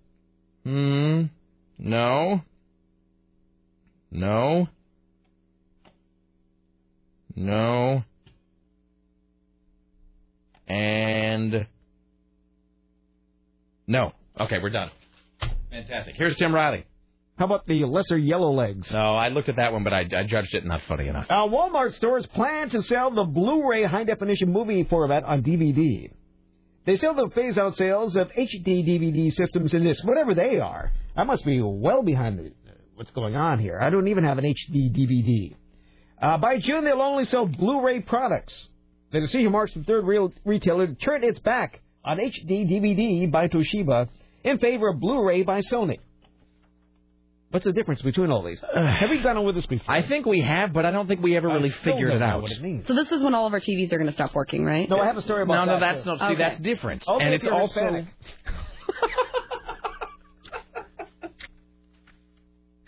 So Aaron's TV is going to quit working. No, there was an article today that said that Hispanics are going to be out in the cold. Yeah. 15 million Hispanics will have no TV. For reasons that they explain in the article, but it's something to do with. Is it because of the where they live, or is it like a socioeconomic reason? I read that this morning though. They said when the big changeover to digital TV happens, well, a lot don't have cable. Then it's going to screw the Latin community who are going to turn on. They're going to turn on the TV one day and it's okay or whatever. Como? Most markets don't have, even the big ones like L.A. TV stations. They have two. They're over the air. Right. They don't need cable. They don't want the English speaking programs. Right. Well, that's true because it's a not a niche market as such, but certainly a specialty market in some ways. So, so that's going to suck. So there's three different things we're talking about. There's HD. Wait, no, but see, it's not even HD. Digital television is not the same as HD television, right? Digital television just means it's not over the air. Digital is its delivery method, and digital is over the air. Well, if it's like via satellite. No, it's broadcast over the air. No, but I've got cable. Cable. I've got digital cable, and that doesn't come over the air. That comes through the cable in my house. Oh no, but I'm talking about over-the-air television stations broadcasting in digital still have a signal coming out of their tower. Yes, but so this thing of switching over to HD TV, that's a separate issue from switching over to digital delivery of television. Because most televisions are analog. Which means out of over the air, floating around in the air, you pull it in an antenna. Digital. Digital broadcast over the air also. Wow, we're just begging for a call from Bruce Agler with all of this talk. It's like we're going to conjure him. All right. So, I'm just making this worse, aren't I? Maybe go back to bird talking. It's just that it's very difficult to understand. And I think, would you agree, Tim, that they have done a poor job of explaining this to the consumer?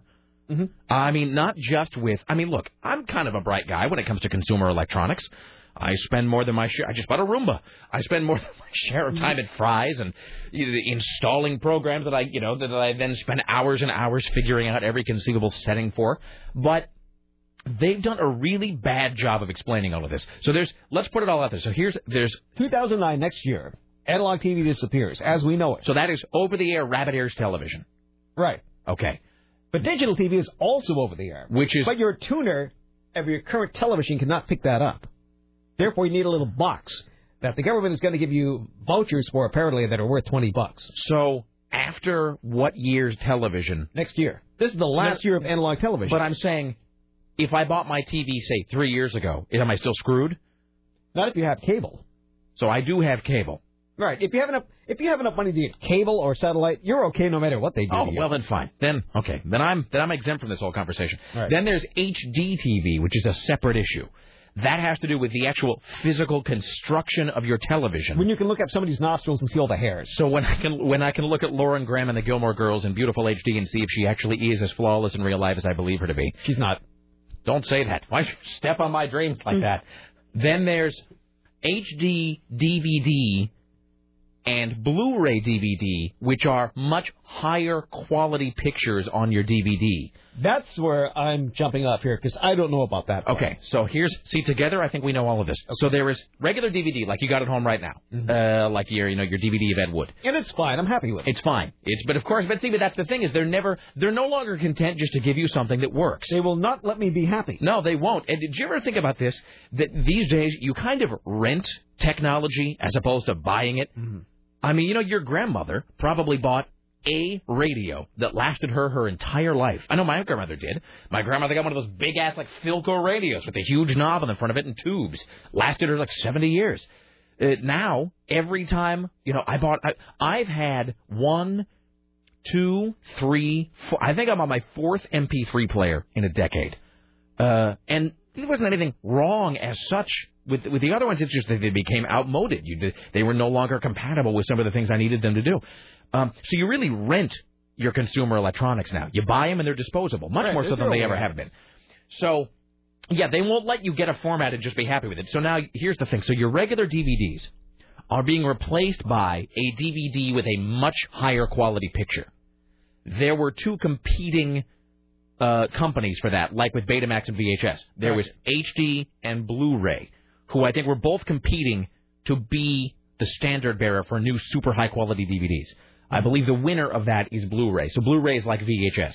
It's going to become the new type of DVD. So whoever bought these HD DVDs... They're screwed. Okay. That's like owning a Betamax, I believe. All right. I think the HD DVD is the Betamax of 2008. I still think they use Betamax on television. I should have asked Call Click that, because I think they still use that for television production. Well, that's the thing. The irony there is, now I have turned into Bruce Eckler, the irony is that Betamax is higher quality. They just did a poor job of marketing it. So now, then that leaves the final slice of this pie, which is everybody's favorite subject of discussion, HD radio. Which is just, boy, you want to talk about something that the average person... Look, I don't mean to knock my own industry. I think if people have to think about it, their brain will explode. That's the problem. HD radio makes your head explode. Seriously. Well, even if I try to think, it's just too much. I can't use any more of it. I think if we were to go pull 100 people off the street right now, and I hate to knock my own industry, but if we were to grab 100 people off the street and say, explain to me HD radio, how many people out of 100, just off the street, do you think could accurately explain what HD radio is? Nobody. Well, you know what? It's going to end up like AM stereo. AM stereo. It's going to be the same thing. Same thing. People don't even remember it now. No. I mean, it's not us, but wasn't KOTK in AM stereo? I believe so. I think we broadcast an AM stereo KOTK, but the problem is no one had an AM stereo receiver. Like, no one anywhere. So, anyway, so HD radio is just, that's going to be a whole... It's for fools. Scotty J, we're looking at you. All right. Jesus, God almighty. All right, I'm looking at these. Well, I feel like I understand a little bit more than I did when we started. Do you really? Yes. Okay. The more you know. Learn? No? See, it's not just me. None of us can talk today. I feel like my whole brain and mouth feel a little fuzzy today. It's like I'm in a perfectly fine mood, but I don't feel like... It's like in the war, they talk about supplies not getting from the rear to the front line. Mm-hmm. Supplies are not getting from my head to my mouth today. There's some sort of the convoy is being interrupted. Somewhere between occipital lobe and my lips, there's some sort of an interruption in the service. Oh, here's what we got on hold. Somebody who wants to... A call that Richie has just described as funny, lol. Oh, no. Is it another, like, kooky bird name? Probably. Richie, screen, honey, screen. Somebody who wants to do, quote, Tim talk. Someone who wants to talk about HD stuff. And former CBS account executive Alan Gabrowski. Let's do the most awkward one first. Let's get Alan on. Hi, Alan Gabrowski, one-time account executive for CBS. How are you doing, sir? I'm good. How about yourself? I'm doing fine. Are you right next door? I am. I'm over at Comcast now. Missing some of that sweet, sweet money you brought our way. Absolutely. That's okay. I was going to call and tell you guys, because I'm at Comcast, we have this discussion all the time about the new digital conversion. Yes. But if you actually have Comcast cable, you have one of the little boxes, a cable box, that acts as a converter in and of itself. So all you right, don't have to buy TV. Well, first of all, so are you working next door at Comcast? I am. So you're like 50 feet away from us right now. Yeah, I wave to Michael every day when I go to work. That's awkward. So he may be sitting in our old studio. Well, the Michael he's referring to was his boss when he worked here. So that's both great and terrible. Well, let's move on from that section of the conversation. So I've got Comcast digital cable. Yes. So when is something happening, and will I notice? You will not notice if you have Comcast digital cable box. I think he's just trying to sell us anything. And it will be next year, by the way. It'll be next year, but I have the box that sits on top of my entertainment center that is the Comcast digital cable box. So am I going to have to do anything, or is this just going to sort of miraculously work itself out for me? It will miraculously work itself out. You'll be fine. That's fantastic. In Comcast, you do nothing. They take care of it all. Exactly. All right. Okay. So excellent. Is there anything else I need to know about the whole thing? That is it. I just thought I'd call and share some information with you. What channel is MSNBC? Yeah, that's a good question. And why has it moved where people can't find it? Why have they moved MSNBC, Alan, to like channel 540 or something? They changed a whole bunch of stations. Like I think Oxygen and Bravo they moved too. Yeah, but that's not the same category as MSNBC. But they put them way up there where I can't even find them anymore. Let me also ask you this. Here's a question. Like we somehow turned poor Alan, who's called in wanting to answer a question, we've turned it into a tech support line. Let me ask you this question about my Comcast service. Yes. Here's the thing. Sometimes, and I've had a TiVo for years now, so let's not do the standard tech support thing of blaming my TiVo, which is what I've learned a lot of people do. Like I've called, like when I had the Dish Network, and I had it running through my TiVo. Everything's fine. Worked for like 6 months flawlessly. One day, the Dish Network starts acting up. I called Dish Network, and here's the thing. If you call Dish Network about this or anybody like that, if they ask you if you have a third-party product like a TiVo, lie and say you do not. Because otherwise they'll go, well, that's probably the cause of it. So, like, they'll always blame whatever is like attached to the TV that's not their product. Like, do you have a Super Nintendo hooked up to it? Yes, well, that's your problem right there, sir. So always lie and say that there's nothing else working. Sometimes my TiVo will go to record, like, let's say The Wire on HBO, and it'll go to channel 550, which is HBO, and it'll just cycle there for a second, and then it will decide that it can't get 550, and it'll just land on 552 instead. What's that about? I have no idea. But I do have a special number I can talk you off the air, and I can call in New Delhi. I'll let you talk to Richie about that. I'll put you on hold, sir. Not a problem. Thank you, Alan. Bye. All right, best of luck in the new career. All right, there you go. Former He's knowledgeable about cable. CBS radio account executive, Alan Gabrowski. I like Alan. He's a good guy. All right. He'll be back here soon enough. They all come back. They all come back. We all float. Here's Tim Riley on KCMD Portland. I can't remember what we were talking about before. It's the weirdest show today.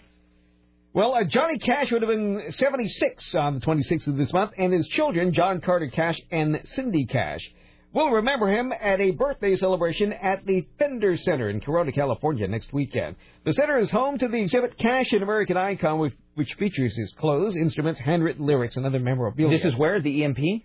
This is, the Fender Center in Corona, California. Oh, okay. So the birthday event will include seminars along with questions and answers with the Carter family. A complete collection of gold and platinum awards representing about 90 million records sold will be unveiled during the celebration. This is back in the days when you sold 1 million records. Mm-hmm. So that's that. Then Activision has unveiled a new Guitar Hero video game focusing on the rock and roll band, the Aerosmiths. They're taking the billion-dollar franchise in a new direction. It's called Guitar Hero Aerosmith. The new game will arrive in stores this summer, a surprise to many analysts and fans who had expected the next title to come out closer to the year-end holiday shopping season. Now, is this just the same? I realize the folly of asking you this question, too. It features about 30 Aerosmith songs, as well as others from various acts that have opened for the band. Oh, so it is. Okay, so this is not just like a reissuing of Guitar Hero, like where they do like a collector's edition or some crap where it's just got different cover art or something. This is a different game. You will press colored buttons on a guitar-shaped controller in time with notes cascading down the screen. If the notes are hit, the songs play properly. The player earns points. They earn some points. On the VIG. Or else you get the clamps. I am terrible at Guitar Hero. That's the thing. It's not even that I don't enjoy playing it. It's that I don't enjoy playing it because I suck so badly. Guitar Hero is one of those games at which I perform so terribly that it's impossible for me to enjoy it. Like if there's a video game that I play like kind of well, like Halo's a good example of that. I play Halo all right. Sometimes I win, sometimes I lose, whatever. I enjoy that. Like if I was just getting skunked every single game at Halo, I just don't think I could enjoy it. Who wants to play a game where you just get owned all day by a 12-year-old? So Guitar Hero, though, I eat at that game every time. And I always seem to be at a place playing Guitar Hero where Fat Boy is there from KUFO, and he's like some weird Rain Man business with that game. He's not right. I sometimes question whether he actually he has some sort of unholy power at that. So that game is so frustrating to me because I'm so terrible. I don't even want to play that Rock Band game, which I guess is great, but Rock Band would just be completely new and exciting ways for me to suck at a game like that. I'm going to skip that. That game includes drums and a microphone as well as a guitar. Each week, they're offering new songs that can be downloaded to consoles like Microsoft Corporation Xbox 360 and Sony Corporation's PlayStation 3. The music industry is eyeing Guitar Hero and Rock Band as ways to revive flagging sales. Rock Band and Guitar Hero 3 both launched last fall. Together, they've sold millions of songs for about $2 via download, whatever all that means. All right. Hi, you're on the Rick Emerson Show. Hey, Rick. Hello. Robert. Hi. Best show ever. Thank you. You know, you guys stress way too much about your television programming. Well, here's the thing, sir. Without television, my life ceases to have meaning. All right? Let's just call it what it is. I'm not going to pretend to be more sophisticated or worldly than I am. The television is my only friend in this world, so you can't take that away from me. That's why you need the most television you can possibly get. Yes. Do you have a specific suggestion or? Well, you know, as long as you've got Comcast cable and you've got a digital box on each TV, you're fine. Yeah, and we only have the one TV. As big a TV fan as I am, you know, we have a pretty small place, and I will not have a TV in the bedroom. That's like one of the things. And fortunately, my wife is the same way. But I laid that down early on in my life. You know, like doesn't matter. Like we can't have a TV in the bedroom. I just can't do that. Because for some reason, it's like as soon as I picture a TV in the bedroom, then suddenly there's TV trays. And then suddenly I just picture Sally Struthers on the Gilmore Girls in a bed covered with 15 different cats. So anyway, I got the TV, I got the TiVo with the burner inside, and then I got the Comcast digital box on top.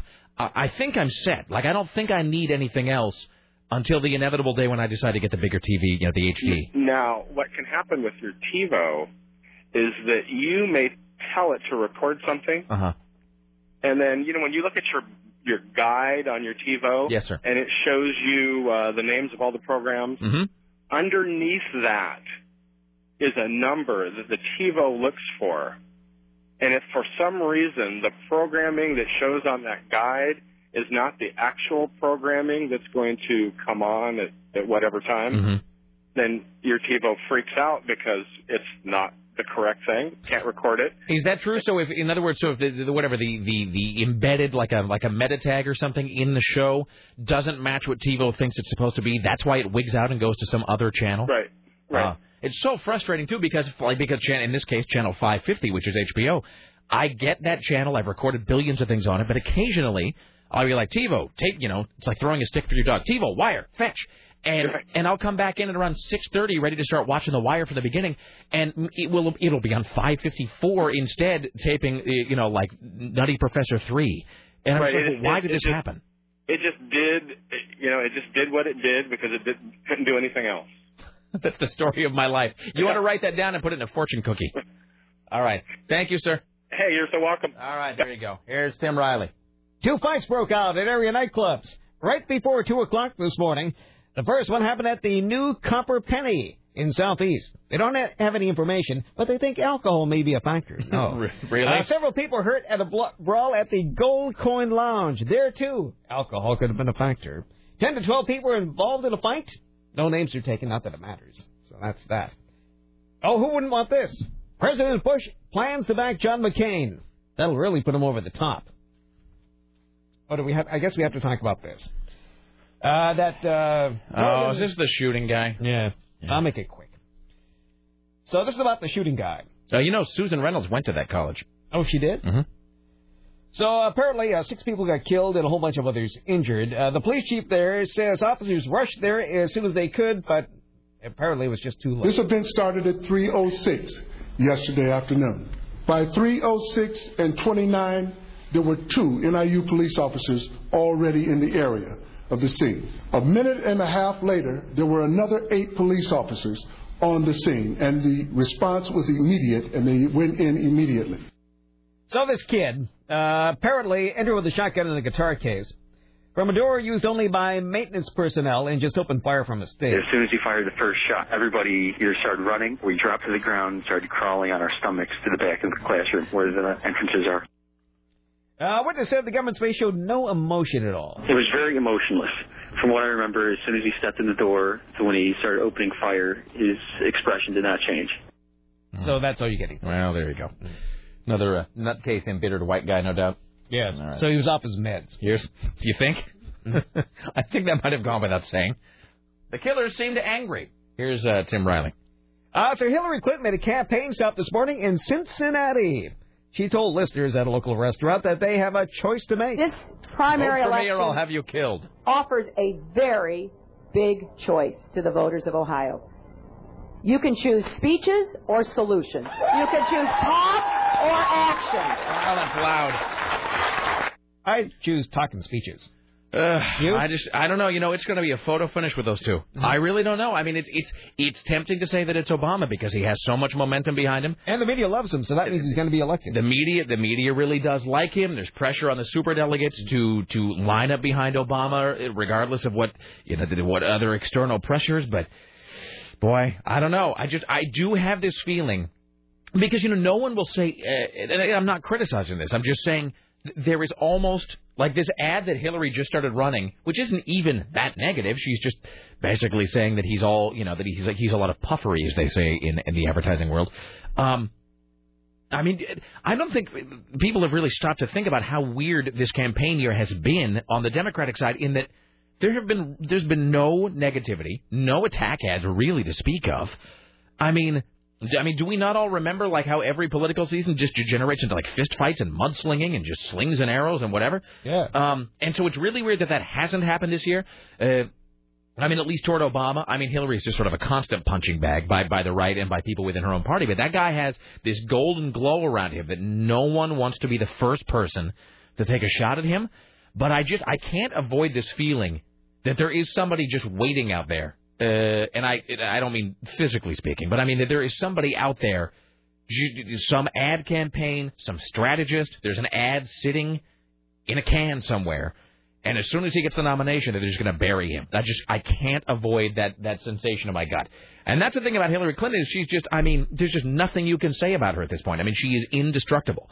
And I don't know that that's the case with Obama. I really do. I do have the feeling that there is just a trail of breadcrumbs being laid for that guy, and that they're just going to crush him politically as soon as he gets the nomination. I hope that doesn't happen, but I do feel like it might. Mike Huckabee says he's not quitting because he refuses to pay attention to numbers. What I'm doing it for is because the people out here want a voice. If I pull out, then the people in Wisconsin don't matter anymore. Neither do the people in Texas, Pennsylvania, Ohio. Are they not Americans? Do they not get to vote? What is an election if we don't actually take a vote? Mm-hmm. Hey, have you considered this, Tim? What else is he supposed to do? That Obama has omentum. Oh, I like that, too. Omentum. Mm-hmm. That's sent to us by some guy. Anyway, so there you go. Omentum. Here's Omentum. Omentum. Well, let's go to Utah for this story. Can we please? State Senator Chris Butters is in hot water for stirring up more controversy. No, I can't do a Butters voice. Let's see. He has a long-standing reputation for making inflammatory statements in the legislature, but his recent attacks on the gay and lesbian community, immigrants, and African Americans have led for calls for him to resign. Leading the call is the NAA Saltwater City chapter president, Janetta Williams, who condemns Butters' latest attack. Senator Butters, in a debate on school funding, said the measure was, quote, "This baby is black. It is a dark and ugly thing." What? This baby is black. It is a dark and ugly thing. Let me stop for a moment. Unquote. This is Mr. Butters. Okay, let's first of all, it was hard for me to wrap my brain around the story to begin with because every time he said Butters, I, of course, kept picturing the character of Butters on South Park. But I wasn't just picturing him as Butters. I was picturing the character of Butters on South Park dressed as Professor Chaos, where he's got, like, the aluminum, like the tinfoil hat on his head. I am Professor Chaos! Or whatever, however it is he talks. All right, so who is this person? He is a senator from Utah. And he said what? He was talking about, a debate on school funding. He said the measure is, quote, "This baby is black. It is a dark and ugly thing." I hate to return to the whole conversation with Lisa Desjardins. Is he speaking in metaphors? I suppose the school so, system is a black baby? Mm-hmm. Yes. All right. He's turned into the general from One Flew Over the Cuckoo's Nest. So some people are mad at him. The Republicans are a walnut. And left a message for him that I'm willing to sit down with him and help him to come along and to do things in a better way. That offer holds, and I would make it as a public offer as well as to him and anybody else who needs it. You know, there's people. So somebody calling himself a leader of something or other. Just need to be kicked out to sea on an ice floe. Jesus. Well, now that the writer's strike is over, the 88th Annual Academy Awards will go on as hoped, with Hollywood's biggest stars in attendance. That is the message at a Beverly Hills press conference. Academy of Motion Pictures Arts and Sciences President Sid Gannis said, now that the writers are back in the fold, everybody's working to give viewers the Oscar show they've come to expect. Presenters are getting ready to present. The nominees, short of anybody who just can't be there, will be there. The writers are writing furiously. Somehow I expected a little bit more. I was just going to say, I don't even care. At this point, I mean, maybe I'll watch, maybe I won't. If you're not counting birds. I'm not out back looking for yellow-bellied sapsuckers. But I think it's like the Grammys. You said this is the third least watched Grammys in history. I'm making a call right now that this Oscars is going to be in the bottom 10 of all time. You mark my words. This will be in the bottom 10 least watched Oscars ever. Maybe next year will be back to normal, but I think people have just... I'm glad the writer's strike is over, and I'm glad the writers are getting a little bit. They got half of what they wanted, I guess. They wanted 4%, and they got 2%. And I'm glad they got that, because the studios were sticking it to them. But I got a feeling that this just didn't... I have the feeling that everybody, both the studios and the writers, thought, well, once Americans see what life is like without new television, they'll demand that we strike it. But I don't think Americans cared. I think the strike happened, and I think the average American went, well, whatever. And then went back to watching, like, DVDs of the Dukes of Hazzard or something. But they did care in SoCal, because they put a lot of people out of work. Well, that's it. That's a different world. Yeah, they cared there where they lost, God, what did we say? Billions. It was $1.5 billion, and that was... But it was something like where 80% of that was actually ancillary stuff. It was like, caterers and gaffers and electricians, and most of it wasn't even the actual studio dollars. So, all right. Democratic Senator Mary Landrieu of Louisiana is very upset that we're giving FEMA victims trailers that killed them. They have a high level of toxic formaldehyde. She said it's a very bad thing that the government is doing. They not only will not reimburse people who have already built houses so they could get out of trailers and get back in their homes, they won't develop plans to build any new housing for seniors or low income or workforce, and now they don't know whether to tell people to get out of trailers or not. This is such gross incompetence. What else do you expect, really? Really? And? Hello, hi, you're on the Rick Emerson Show. Is it me? Yes, it is. Oh, boy. Well, Rick, I appreciate your show because you push the envelope so much, in everything you do. Let me ask you this right now. Mm-hmm. Are you leading up to some sort of double entendre or euphemism or pun? Well, I always am, but... Is it going to be a kooky bird name? Is this going to be the zany name of some sort of fowl? No, it's not going to be a foul name. No, you... Okay. Oh, boy. Is this going to be something I have to bleep? Probably not. So I'll see you next Thursday. Bye. Thanks. What happens on Thursday? Jane Fonda's coming in. Hi, you're on the Rick Emerson Show. Hello. Hi, how can I help you? Well, this is Sue, and in our office this morning, one of the gals was surfing the web looking at knives and stuff, and she ran across something that when I saw it, I just thought of you. And it was a Hillary Clinton. All right, let's back up to the woman you work with surfing for knives. Yeah, on the Internet, you know. Yeah, no, I know what the Internet is. What kind of work do you do, Sue? Oh, please don't make me tell you that. You don't have to tell me the company, but what is the general nature of your work?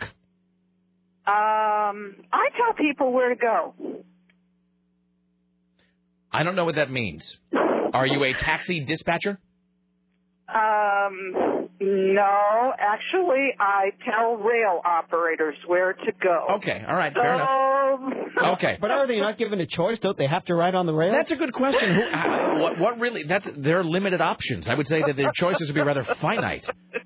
It's like really being on that Autopia ride at Disneyland. But they need to know which one to get on, because there are many, many trains out there, right? That is true. And can I interject a little something? Can I say this? That I know that these things work, because obviously they work, but I don't understand how those little things in the middle of the train tracks, where it's like there's the two tracks, and then there's the third one in the middle that can switch, go back and forth, and can shunt the trains onto another track. Those things just seem like they shouldn't work. It seems like those other derailed trains. I don't really know how they operate. Okay, so a woman that you work with was surfing the Internet looking for knives. Correct. How disturbing was that to you on a scale of 1 to 5? Not disturbing at all. It was hilarious with what she actually found. All right, what did she find? She found a Hillary Clinton nutcracker. Okay, that is, I shouldn't have laughed at that. But I really wasn't expecting you to say that, and that did catch me by surprise. That is a little bit funny. Are you? Is she going to be purchasing that? I know, but when I saw it, I thought of you. That's the good part. Well, thanks so much. Thank you, Sue.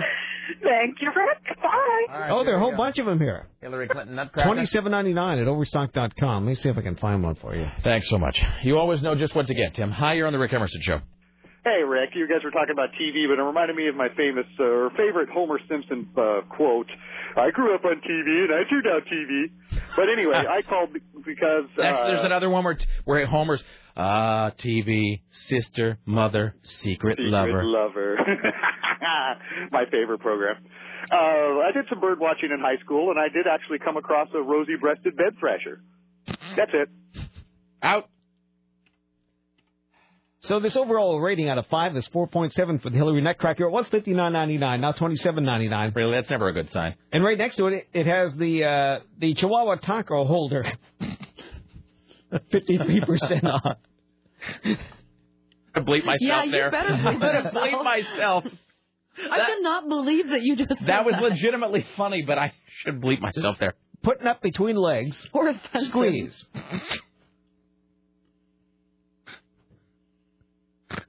With what? The Hillary Nutcracker. It has instructions. It says putting up between legs and squeeze. It's very durable. Everyone will enjoy it, it says here. Uh-huh. You know what they really ought to make, and I know this is a horribly tacky item, but I'm surprised they haven't.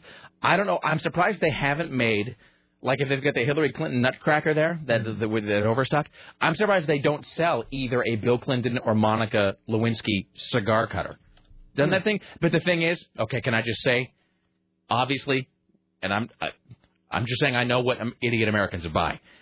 Obviously, you make a Monica Lewinsky cigar cutter, and obviously the deal is the cigar goes into her mouth, and then you squeeze, snips off the end. Come on, you know that idiots would buy that. You know what I mean? Yes. I'm not saying I would own it, but I'm saying if I wanted to get money out of morons, that's exactly what I'd start selling. But you sell them together. Because then there'd be some guy who listens to a Glenn Beck who would buy them both in a gift pack. Really? Can I buy both at once for one low price? Is that loudmouth guy that's on TV? He's the guy he put that nutcase video on YouTube where I was floating down a tunnel and I saw white lights and then, weird. Yeah. Anyway, so there you go. News for ladies, 5 signs that she's into you. She tilts her head. She takes a sip when you take a sip. She twirls her hair. She gets a glow, and her pupils dilate. From where? So this is for ladies from ladies? Let's see here. Where is this from? This is from Dating and Personals on MSN. Mm-hmm. You know what I was always told is this. I was always told is this. What I would... I always play with my hair. And it's not because I'm attracted Do your to somebody. pupils dilate? I do not know. Here's what I was always told. I remember reading once that if you were in like a bar or a restaurant or whatever, and if there was a girl there, and you thought she might be checking you out, and you wanted to be sure, guys, you can use this. If you wanted to see if she really was checking you out, I saw a psychologist one time who said, so you're sitting here, she's maybe a couple tables away, you're like, I think that girl might be looking at me. The deal is, look at your watch to see what time it is. Because they said if she is checking you out, almost every time, she will instinctively look at her watch. What if you don't have watches? I don't know. Like cell phone, maybe? I guess you might be. I'm going to experiment with maybe, that tonight. but, checking the time somehow. So, but this guy... Does it go both ways, or was it just... I think it goes both ways. They said it is human nature, that if someone checks their watch or checks the time, you do it as well. So if you want to know if somebody is kind of scoping you out, look at your watch or your cell phone, whatever, and then if they do it too, that means that they have been keeping an eye on you. So, there you go. A little, I'll teach you Bibles full of truth. When a woman sees and feels especially comfortable with a man, she will tilt her head. See, but this is to all the right, crap. to the left, and then down. They say this stuff, and then guys believe that it's true, and that's when the guy ends up getting like a fist in the face because, well, she was touching my forearm, or whatever. She played with her hair and her head was tilted. She picked her. I thought it was a go. She picked her left incisor. I thought she wanted me. I thought it was on. Tilting your head. Those seem really like a dog. If she doesn't like you, she will cross her arms. She will put a bag between you and her. That's true. And she'll stroke her neck. She'll put a bag. She'll put a bag between you and her. That's what it says. That's totally true. Also a door. If you're not interested in somebody, you do put an obstacle between the two of you. Like a railroad tie. Well, you and I. Like I'll put I'll put my sweatshirt on the table or a purse. In the other chair, if you do that, where you put like a bag or your coat or something in the other chair. Like if you're at a bar or something and you're at a table or there's a chair next to you, you'll put your coat not over the back of the chair, but like literally folded up on like the ass of the chair so that somebody can't sit next to you. So it either looks like you are, you're either there with somebody or you just want to be left alone. Mm-hmm. And, we've all talked about how I think all of us have learned how to avoid a hug from people who might want to hug us. Where you sort of like you shake hands, but then you turn your body perpendicular to them, so it's like they can't get in for the hug. I found that this one works too. Shake their hand with your left hand, and it always catches them off guard. Oh, that's true, because then they can. Because a lot of people they're like mentally preparing for the hug, but if you like stick out your left hand, they have to start thinking about And a lot of times people will do the handshake, and then they use, and guys especially do this. Ever since guys about 12, and guys developed about 12 years ago that weird thing. Not a hug, but it's the hit in the back. You know what I'm talking about? Where guys will shake hands, and then it's like they put their right shoulders together, and they go bump, bump, bump, bump. They pound each other on the back like they're giving each other Heimlichs. So guys use the handshake as like an intermediary step between hello and pull in for the hug. So if you go with the left hand, it's going to throw them off their game. The whole thing's going to be screwed up. So, all right, duly noted. What else, Tim? That's helpful information. Is that it, Tim? Those are all the tips? That's it. There are only 5. There are only 5 ways 5 things to look for. So wait, they are. So no, like having a decent conversation with anybody. Giving you her phone number. All right. So this is she touches her hair, she tilts her head. What were the other 3? Now I don't even remember. Oh, she strokes her neck. No, that was when she didn't like you. That's when she doesn't like you. Oh, but that would seem like more of a. What does that even mean? Stroking your neck. It doesn't make sense. And I would think that meant a girl liked you if she was sort of like I'm stroking an invisible beard. How do you do that? So like stroking an invisible man in an invisible boat. Oh my God, you are. I'm just saying. Dump yourself again. What is wrong with you today? No, I'm saying, here's Tim Riley. A woman who was 7 months pregnant is accused of smashing a beer bottle over a bartender's head after she was refused service. Wonderful. A Kashara Abercrombie assaulted the female bartender after being told she shouldn't be drinking alcohol while pregnant.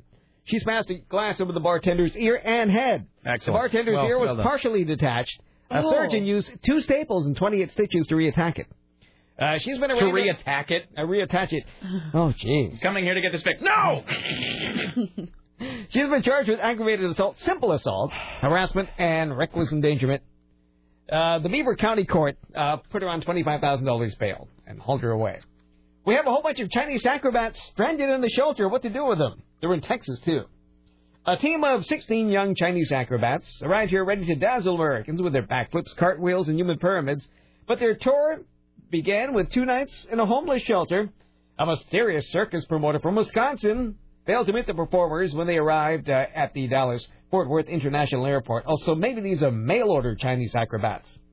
The promoter that only gave his first name as Gary said he ran out of money and needed someone to pick up the acrobats. They range in age from 13 to 20.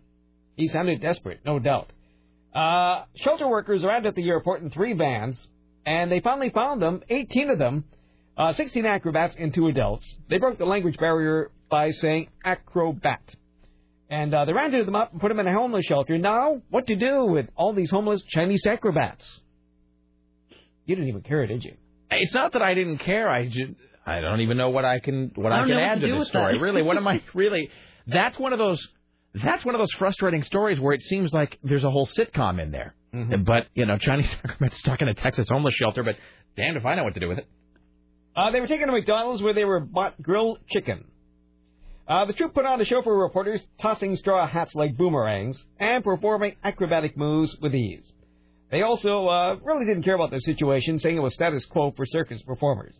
They planned a 10-month tour in the U.S., they said through a translator. They're looking forward to possible performances in Wisconsin. They have confidence that they can find somebody back up a U.S. tour. They're used to waiting. They are from China. Nobody was trying to do this shiftfully. They were trying to do something nice, not something dastardly. Let me understand this, since we now seem... Is it 1:30 and I've had no additional caffeine? Mm-hmm. Oh, my God. No wonder my brain is turning it off slowly. You're doing great. How is it... Let me... Since I guess we're pot committed to discussing this story now, so let me just dive in, I guess. So the Chinese acrobats... How did they arrive here? They performed for McDonald's food. Basically. How did they get here? Chicken. Did they come here legally? They were brought here by apparently a mysterious circus promoter from Wisconsin.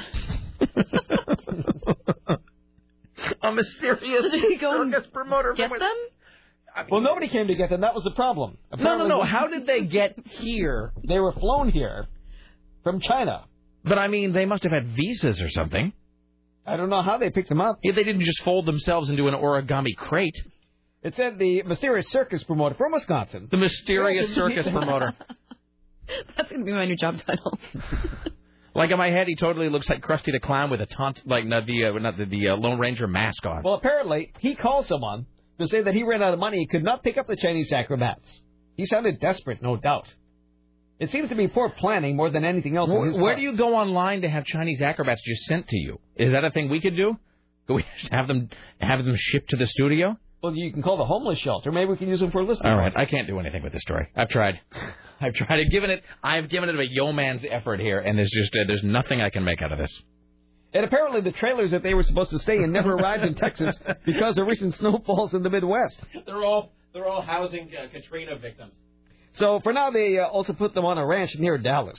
Okay. So they're warm and they're getting fed chicken. Uh-huh. And they're happy for the moment. Okay. Let's put that in the don't revisit pile. Put that in the do once pile. Another story from Texas. Okay. A driver who apparently... Are you aware that we're doing a radio show here? Yes. He's having a snack and a cup of coffee. I know, he's really kooky. I'm making I do this every day. I'm getting additional coffee. Okay, fine. I do this every day around this time. Don't look at me like I'm crazy. You're crazy! A driver who apparently took her work very seriously abandoned a bus full of former prisoners along a highway because her hours for the day were over. The 40 passengers had been paroled and released from the state prison in Huntsville, and they were wearing ankle bracelet monitors. They were aboard a charter bus that was heading to a terminal in Dallas, but wound up 60 miles short. Police said the bus was chartered from Greyhound. The driver pulled over in front of a convenience store around 4 and told the passengers her allotted driving time was up and another driver was on the way. Excellent. A clerk at the convenience store called police. Police arrived to find the former prisoners milling around the bus. Dispatchers exchanged several phone calls with Greyhound and prison officials, where 2 other officers stayed with the bus and the passengers.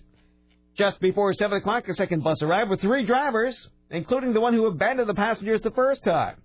Greyhound says it's a very serious matter. But the drivers do have to follow strict guidelines on consecutive working hours and rest periods. Though there were no incidents involving the passengers and prisoners. While they were stranded, their behavior was very good. Have you seen, and I meant to get to this earlier, this CNN clip of this? It's hard to explain. I heard Court and Fatboy talking about this the other day, and then a listener sent it to me this morning. It is a woman whose I believe it was a ceramic Jesus, was kidnapped from her front yard, and then a ransom note was left behind. Did you see the story? That's an old story. It was. I hadn't really ever heard it until I heard. Is that around Christmas? I heard Court and Fatboy talking about it just the other day, and I must have missed it originally. So my apologies, people have already heard this. But I guess the deal is. But did we have the audio? Yes, I think. Where they're reading the ransom note about Wiener Poopy. Yeah. Do you remember this, Sarah? I do. And you did it. That doesn't seem possible. I think I'd remember this story. Bless you. Bless you. We do millions of stories every day. You're not going to remember all of them. Well, all equally zany. We're 99 and 44 100% zany each day. All right. Well, I'm going to play a little bit of this again, see if it becomes familiar. But this is from CNN, by the way. Sitting on that cement right there. For about a year, Gene Mansell had... Imagine, by the way, being the CNN reporter who has to read the copy in this news story. So this is this woman who had a cement Jesus stolen from in front of her house. It was sitting on that cement right there. For about a year, Gene Mansell has cherished her cement Jesus statue, an heirloom from her late uncle. There was footprints behind it and footprints in front of it. But Thursday morning, Gene walked outside only to find that Jesus was gone. My husband got a phone call in a real graspy voice over the phone. A graspy voice, incidentally. I do love the fact that the story contains the phrase, only to find that Jesus was gone. Jesus was here just a second ago. Have you seen Jesus? He was just standing over there. Saying, check your mailbox. In the mailbox, a ransom note. The note basically said they were holding Jesus for ransom. The note reads, "We are holding Jesus ransom until you clean up the poopy from your wieners, and trust us, we see you take your wieners for long walks without picking up their poopy in our yards." Oh, yeah, win. How great is that? Apparently she had some dachshunds, after which she does not clean up. So they took Jesus hostage because she won't clean up after her dachshunds. I think that's reasonable. Let's hear the same thing. Let's hear that ransom note one more time, shall we? Oh, man. Oh, to have been there in the studio when this reporter had to tape this voiceover. Oh, man. In the mailbox, a ransom note. The note basically said they were holding Jesus for ransom. The note reads, "We are holding Jesus ransom until you clean up the poopy from your wieners, and trust us, we see you take your wieners for long walks without picking up their poopy in our yards. This is Was this upset us written in dearly, crayon? so please clean up all the wiener poopy if you want to see Jesus unharmed." It has to be. I mean, that's the most surreal. That's the most surreal pairing of sentences I've ever heard in my life. The fact that you would hear Jesus, wiener, and poopy about 100 times together in the same 3-sentence structure, that really is what makes this job worthwhile. Oh, we're not done, though. A young person, because they put these little lines next to the... The best part, and Fatboy pointed this out, this is not my observation, but it's great, it's that she does that movie delivery thing where she repeats the tagline twice, you know, where they, like somebody, like in the movies, a guy will come home and you know, like his wife has left him or something, and there's just a note, and the guy's telling the story to his friend. He goes, "And I came home, and she was just gone. She was just gone." They say the line twice to give it. She does that at the end of the story. Word Jesus. No adult's going to waste their time doing that. In referring to wiener poopy, my gosh. Gene has 4 wiener dogs and admits there was a complaint last year about their leavings, but says he's cleaned up every pile since. I take my dogs for a walk. I carry a plastic bag with me, and I pick up anything that they do. Okay, so here comes the great double delivery of the line. Oh, no. Jean just wants her statue back and says she won't press charges if Jesus isn't harmed. And I thought, my gosh, something like that's going to be safe in your yard. It wasn't. It wasn't. Yeah, that's excellent.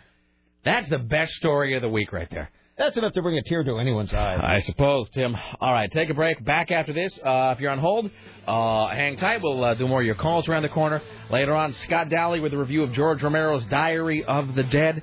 And we might get to this It's the Worst Song You've Ever Heard. Stay there. It's the Rick Emerson Show. Don't go anywhere.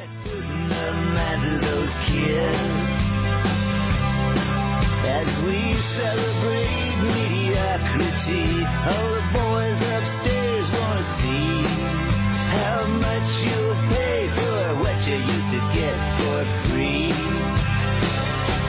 And there goes the last DJ who plays what he wants to play. And says,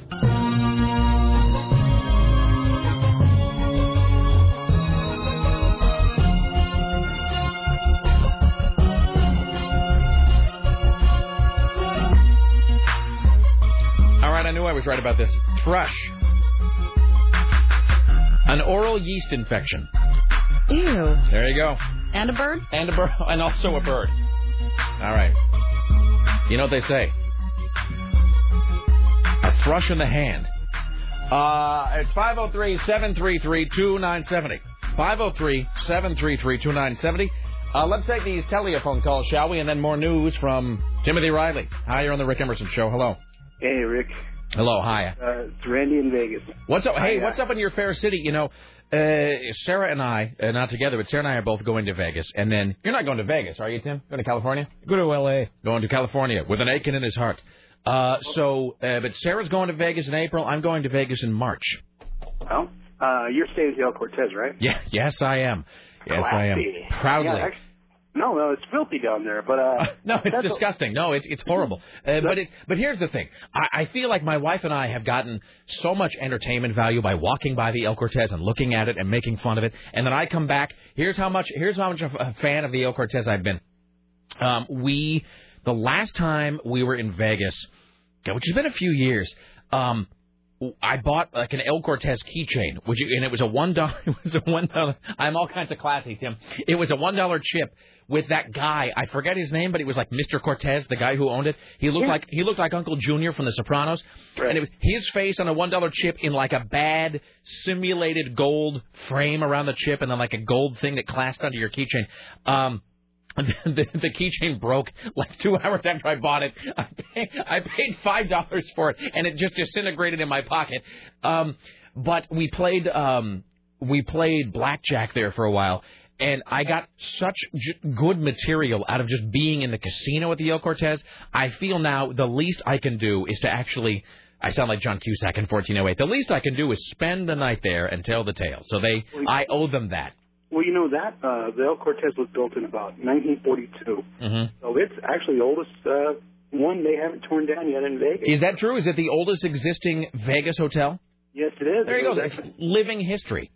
Yeah, I was going to, by the way, you can get one of those keychains just by signing up for the card or whatever. Sign up for that El Cortez rewards card. Yeah. I was going to ask you, that whole, and I just came in on the end of this poopy thing, where did that take place? I think it was in Wisconsin, but I might be wrong about that. It was Wisconsin? Okay. I'll have to look at WZZM.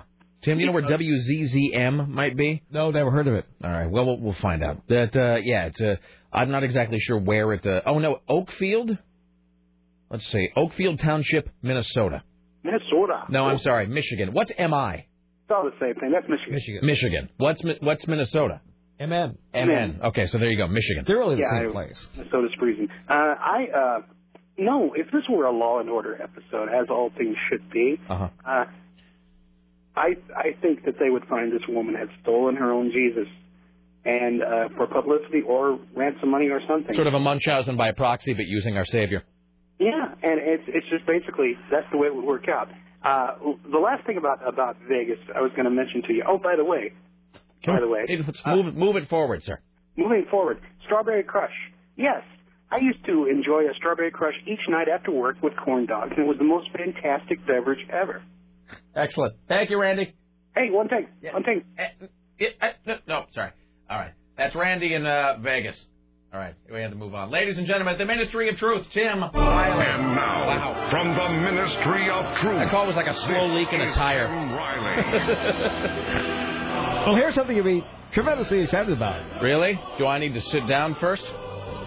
Perhaps so. All right. It's a tremendous double bill as the police and Elvis Costello are coming to Clark County. Let me stand back up. July 11th. Hooray. To where? The amphitheater in Clark County. Well, everybody have fun. All right. I mean, I can't.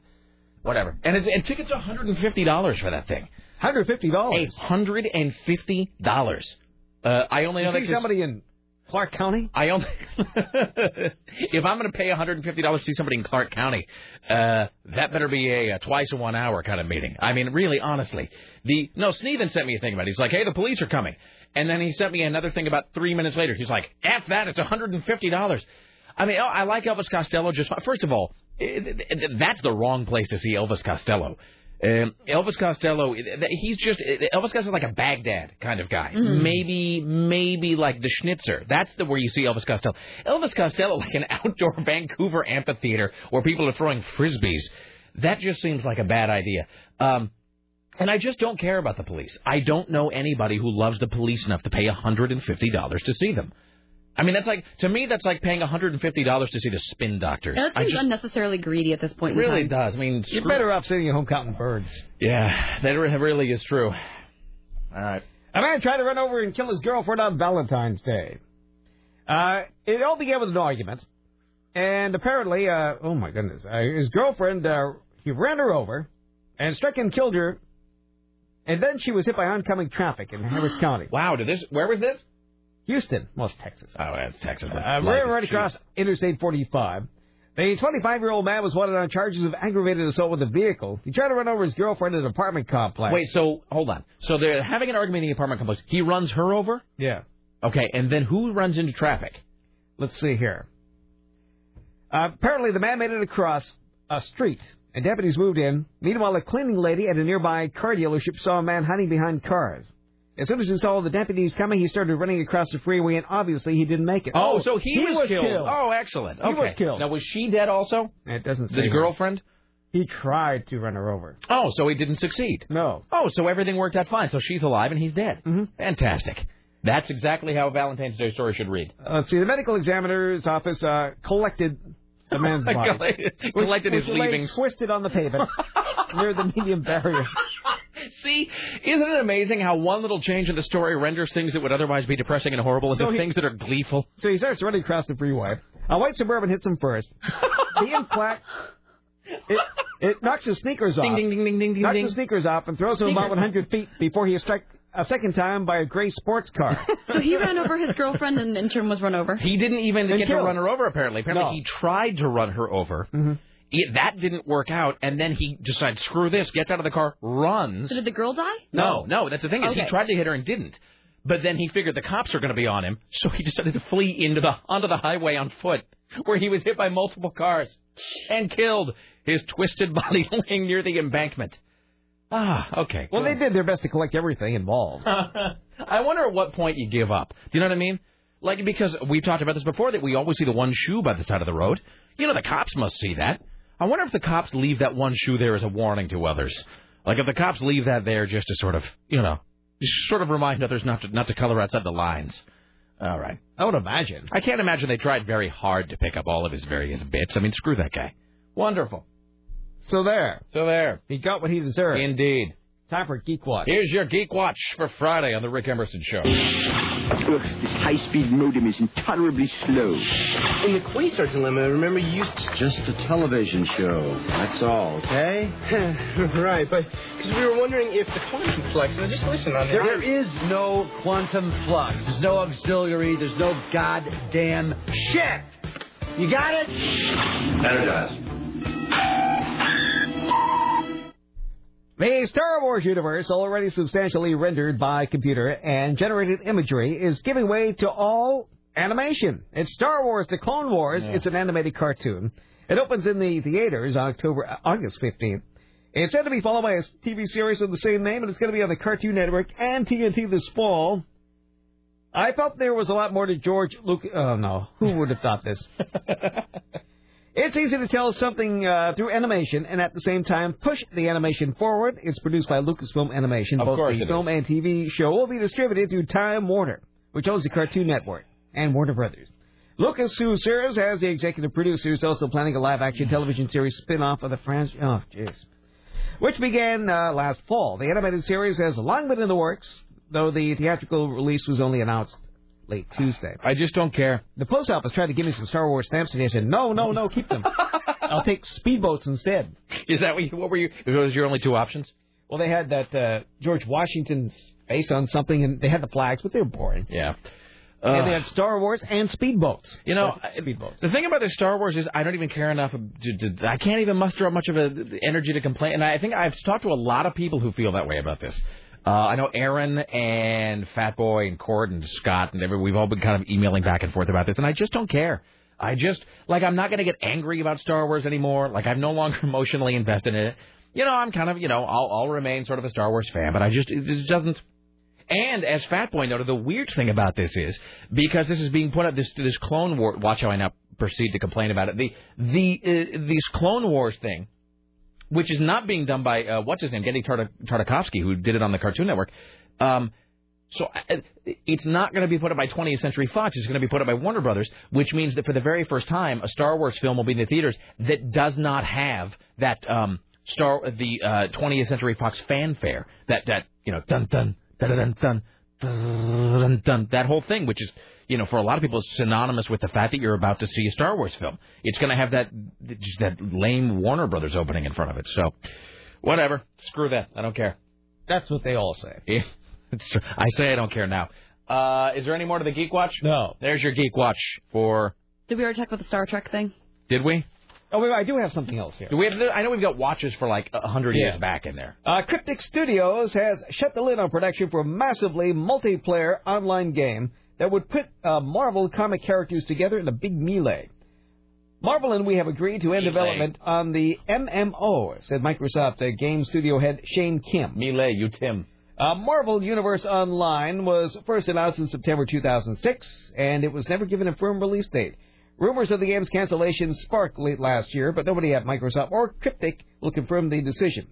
It's just something we felt. For us and for them, it would be better off if we ended development, which is disappointing because there was a lot of promise. But sometimes you have to make these decisions. What a boring story I just read. This will never be read again. This is going straight to the trash. I have things that come back later in the afternoon. That is not coming back. Even I don't really understand what that story was about just now. It's time for it to go somewhere else. I guess they were canceling something that was never going to be made anyway. Yeah. See, also, not that any of us care. I really don't. Might as well put out stories about Duke Nukem forever. Jesus. All right, there's your Geek Watch. My Grabthar's hammer. By the sons I understood of none of that. I shall avenge you. It was like seeing the world. Doesn't keep me from reading it, though. It's like seeing the world through Tim Riley-colored glasses. I don't understand what I'm reading. Jesus. All right. Well, let's continue. We'll do a few more, and then we'll break here at the top. Oh, George Michael is becoming a big blob of fat. This just in. Wow. Oh, he's turning into Richard Hatch. From Survivor, not the other one. Jesus. If he keeps looking like that, the only luck he will find are in the dark woods. That's too bad. That's truly unfortunate. Mm-hmm. For such maybe he's still handsome. I guess you could be handsome and blobby. He's a grandfather figure now. I was trying to think of a joke. Wait, hold on. And I was trying to think of figure 8. I was trying to think of figure... something that rhymed with father, like bother or znother. See, I couldn't come up with anything. But that's really... But, the thing about the celebrities is they'll fool you sometimes because you'll see a photo... They'll get it all vacuumed out. That's exactly it. They'll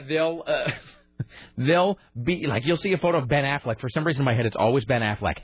Where you see a picture of him and he's just all blobbed up, just at his Starbucks, just two-fisting some coffee cake. And... you think to yourself, well, that guy's screwed. And then you see him like a week later, and he's like all chiseled again. And you kind of wonder how that happens. Like, is there some doctor, fat you suck who comes to your house and just removes it all from you? And then that makes me wonder if there are different levels of liposuction. In other words, do the rich and famous have access to cosmetic surgery that the rest of us simply don't know about? Like, is there a secret, expensive, much more, much more productive version, an effective version of liposuction that I couldn't, for example, go in and get? Boy, that's a bad picture of that guy. Yeah. I gotta look at that one more time. I got rid of it. Let me find it again for you. You closed it so... that's no good, man. No. Yeah. All right. Well, but at least he's leaving a recording studio, so he's trying to work. He's just wheezing his way up to the microphone. A man faces assault charges after allegedly spraying bar patrons twice with bear spray. This happened in Kodiak, Alaska, where I guess that's a common thing. Kodiak police charged Daniel Pelmet after incidents Saturday and Sunday at the B&B bar. He was escorted from the bar on Saturday, but returned 15 minutes later, and then sprayed some more customers. Police talked to him later and took away the bear spray, but were called away on a more urgent matter. Then on Sunday, they were called to the bar again, where he allegedly sprayed more patrons with a brand new can of bear spray. He was seen walking down the street and charged with 6 counts of misdemeanor assault. Well, he's got a niche, at least. That's from the Kodiak Daily Mirror. Okay. More, you say? Let's do one more, and then I've got 2 small notes to make, and then we'll break. Hick Watch, then. Let's do a Hick Watch for Friday. Copenhagen makes me feel so good. I can't get that picture of George Michael out of my head. Copenhagen, way I know. You know what he looks like there? He looks like Sid Barrett from Pink Floyd, like in the months before he died. Oh, just bloaty and fat. Makes me feel so good. Oh, good. I wonder if when those photos are published, if somewhere like Andrew Ridgely is snickering. Oh, that's true. On a Nordic track somewhere laughing to himself. This comes to us from Mississippi. As they all do. A state lawmaker wants to ban restaurants from serving people who are obese. But please don't be offended. He said he never even expected his plan to become law at all. I was trying to shed a bit of light on the number one problem in Mississippi, said Republican John Reed. He acknowledges he's 5'11" and 230 pounds. More than 30% of adults in Mississippi are considered obese, according to a New York study by the Trust for America's Health. The State Public Health Committee chairman, Democrat Steve Holland of Plantersville, says he's going to shred the bill. It is too oppressive for the government to require a restaurant owner to police other human beings. Shred the bill and then eat it. Because of their own indiscretions. The bill has no specifics of how obesity should be defined or how restaurants are supposed to determine if a customer is obese. Al Stamps, who owns a restaurant in Jackson, Mississippi, said it's absurd for the state to consider telling which customers it can and cannot serve. He and his lovely wife, Kim, do a bustling business at Cool Al's that serves big burgers, beef or veggie, and specialty foods like Sassy Mama Sweet Farm Fries. They should totally gauge them like the way they pick out if you need to buy 2 airplane seats. Totally. Like stick them in an airplane seat, and if they're bigger than that, you get to pick up their food. Is that how they do it? Now, we've talked about this before about... How about those Mac seats? When some woman offered a guy a half a seat the other day, pointing to it like, sit down, and this guy... Oh, and was she flowing over into his part of the seat and offered him... It's like, sit. Who wouldn't want to spread you into a half a seat? Put one of your buttocks on this. Mm-hmm. Is that the thing where she was flowing over and she offered him the seat leavings, basically? Mm-hmm. Yeah. Now, we've heard the stories occasionally about how airlines will charge you more if you're fat. But I'm unclear about if that's a thing they really do or if that's a thing we just hear about them doing. So if you weigh, if you are like a really large person, do you have to pay more when you fly? Why shouldn't you? Well, I'm not disagreeing, but I'm saying I want. But you know what I mean? That's a story that it seems like we heard about those stories. Mm-hmm. You know, for about 6 months, it's like we heard those stories a lot about how airlines wanted to start charging people more if they couldn't jam themselves into a regular seat. But then you, of course, immediately heard so-and-so from Fat Group Incorporated says they're going to sue and they're going to roll themselves into court and scream about it. And then so I don't know if that ever happened or not. So that's one of those stories that was sort of had a flurry of activity in the news and then it went away and I don't really know what the resolution of that was. Well, it's like, remember a few months ago, it was the newest thing in America that, pretty little white girls are being kidnapped every 2 seconds. Yes. Now, and all of a sudden, it's not happening anymore stopped, at all. Apparently. Yeah, so it helped. There was a rash of white girl vanishings. So, because I guess we're talking about 2 different issues if you fly. We're talking about you being weighing a lot because that's going to contribute to the plane using more fuel, I would think. And then if you are...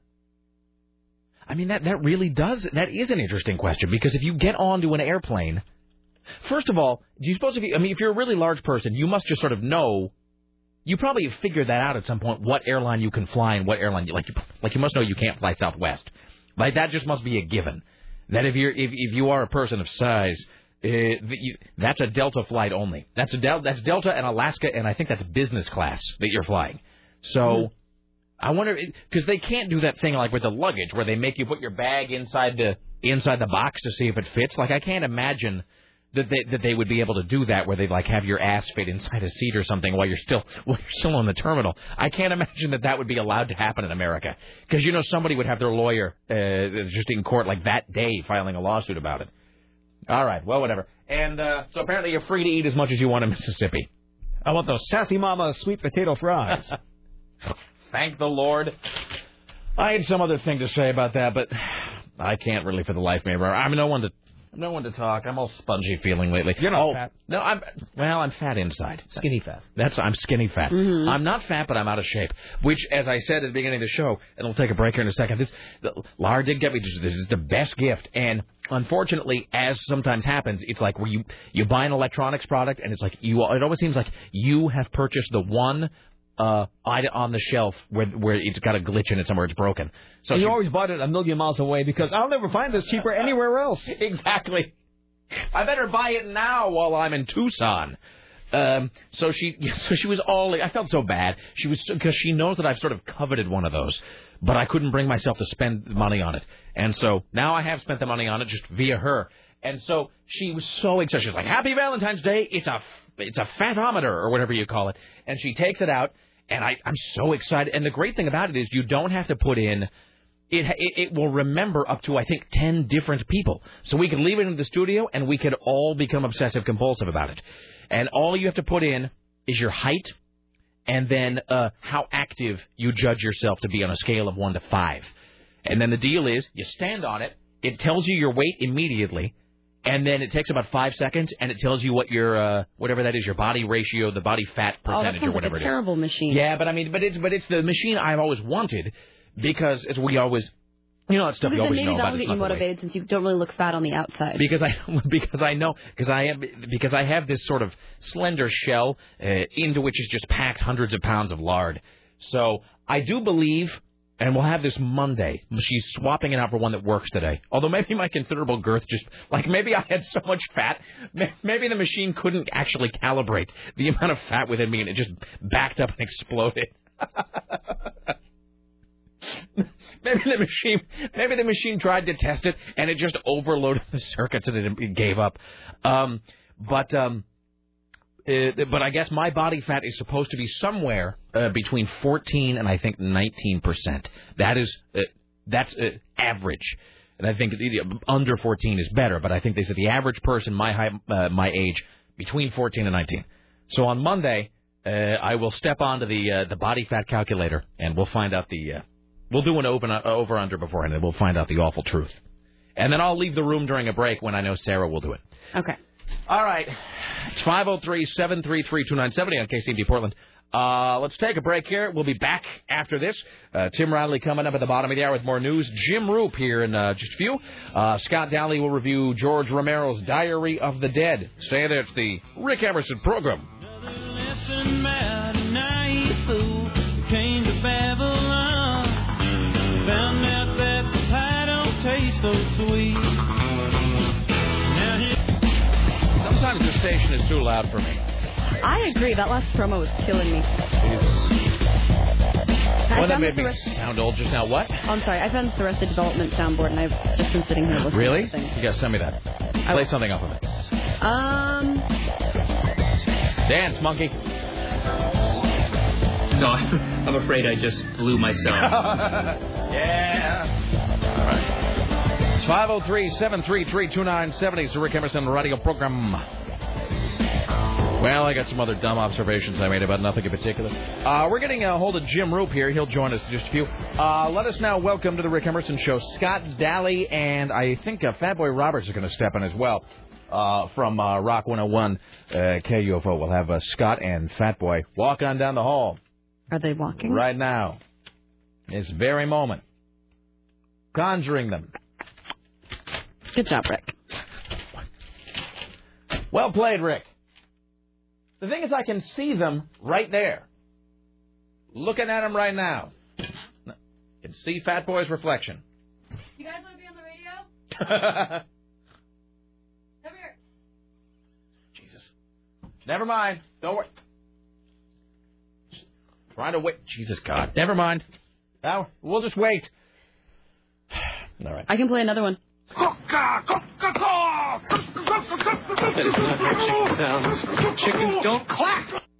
Okay, thank you. You're welcome. All right, it's 503-733-2970. Actually, before we do that, let us go to Los Angeles and welcome CNN radio correspondent James Roop. Hello, sir. How do you do? I am rolling, brother. How's life? How are things? It's Friday afternoon. How are all the little Roops? Everyone's fine, thank you. Excellent. Let's see. I had some other thing I was going to ask you, but it's escaping me now. So let's talk about the Oscars. And here's the only reason I really care about this is because the writer's strike is done. Oscars are going to be rolling. Fine, but I know they must have been preparing. Like they had to have been preparing a backup plan, right? Yeah, they were. They were talking about that yesterday. In fact, those were the pieces I filed yesterday on it. They won't really give us detail, although they say, Gil Cates, that is, the guy who's producing the show, says they're going to sneak some of those elements in because, it's the 80th anniversary. There's a lot of history involved, and it was going to be really a bunch of clips, movie clips, past show clips, that kind of thing. That's what the show was primarily going to be. In fact, those clips would have eventually introduced the recipient of the award. The interesting thing is that out of all the awards that have been giving out that night, only 4 of them are acting awards. So if the actors didn't show up, it wasn't going to affect things that much. Excellent. I'm kind of sad we won't get to see it.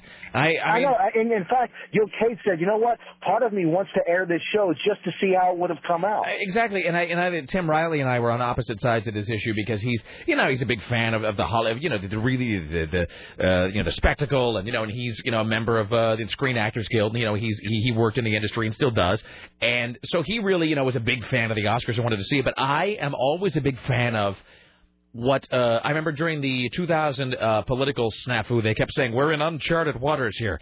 I love being in uncharted waters. There's nothing that makes me happier than when there's some sort of crisis that's come up that no one really ever anticipated and they're not quite sure how they're going to handle it.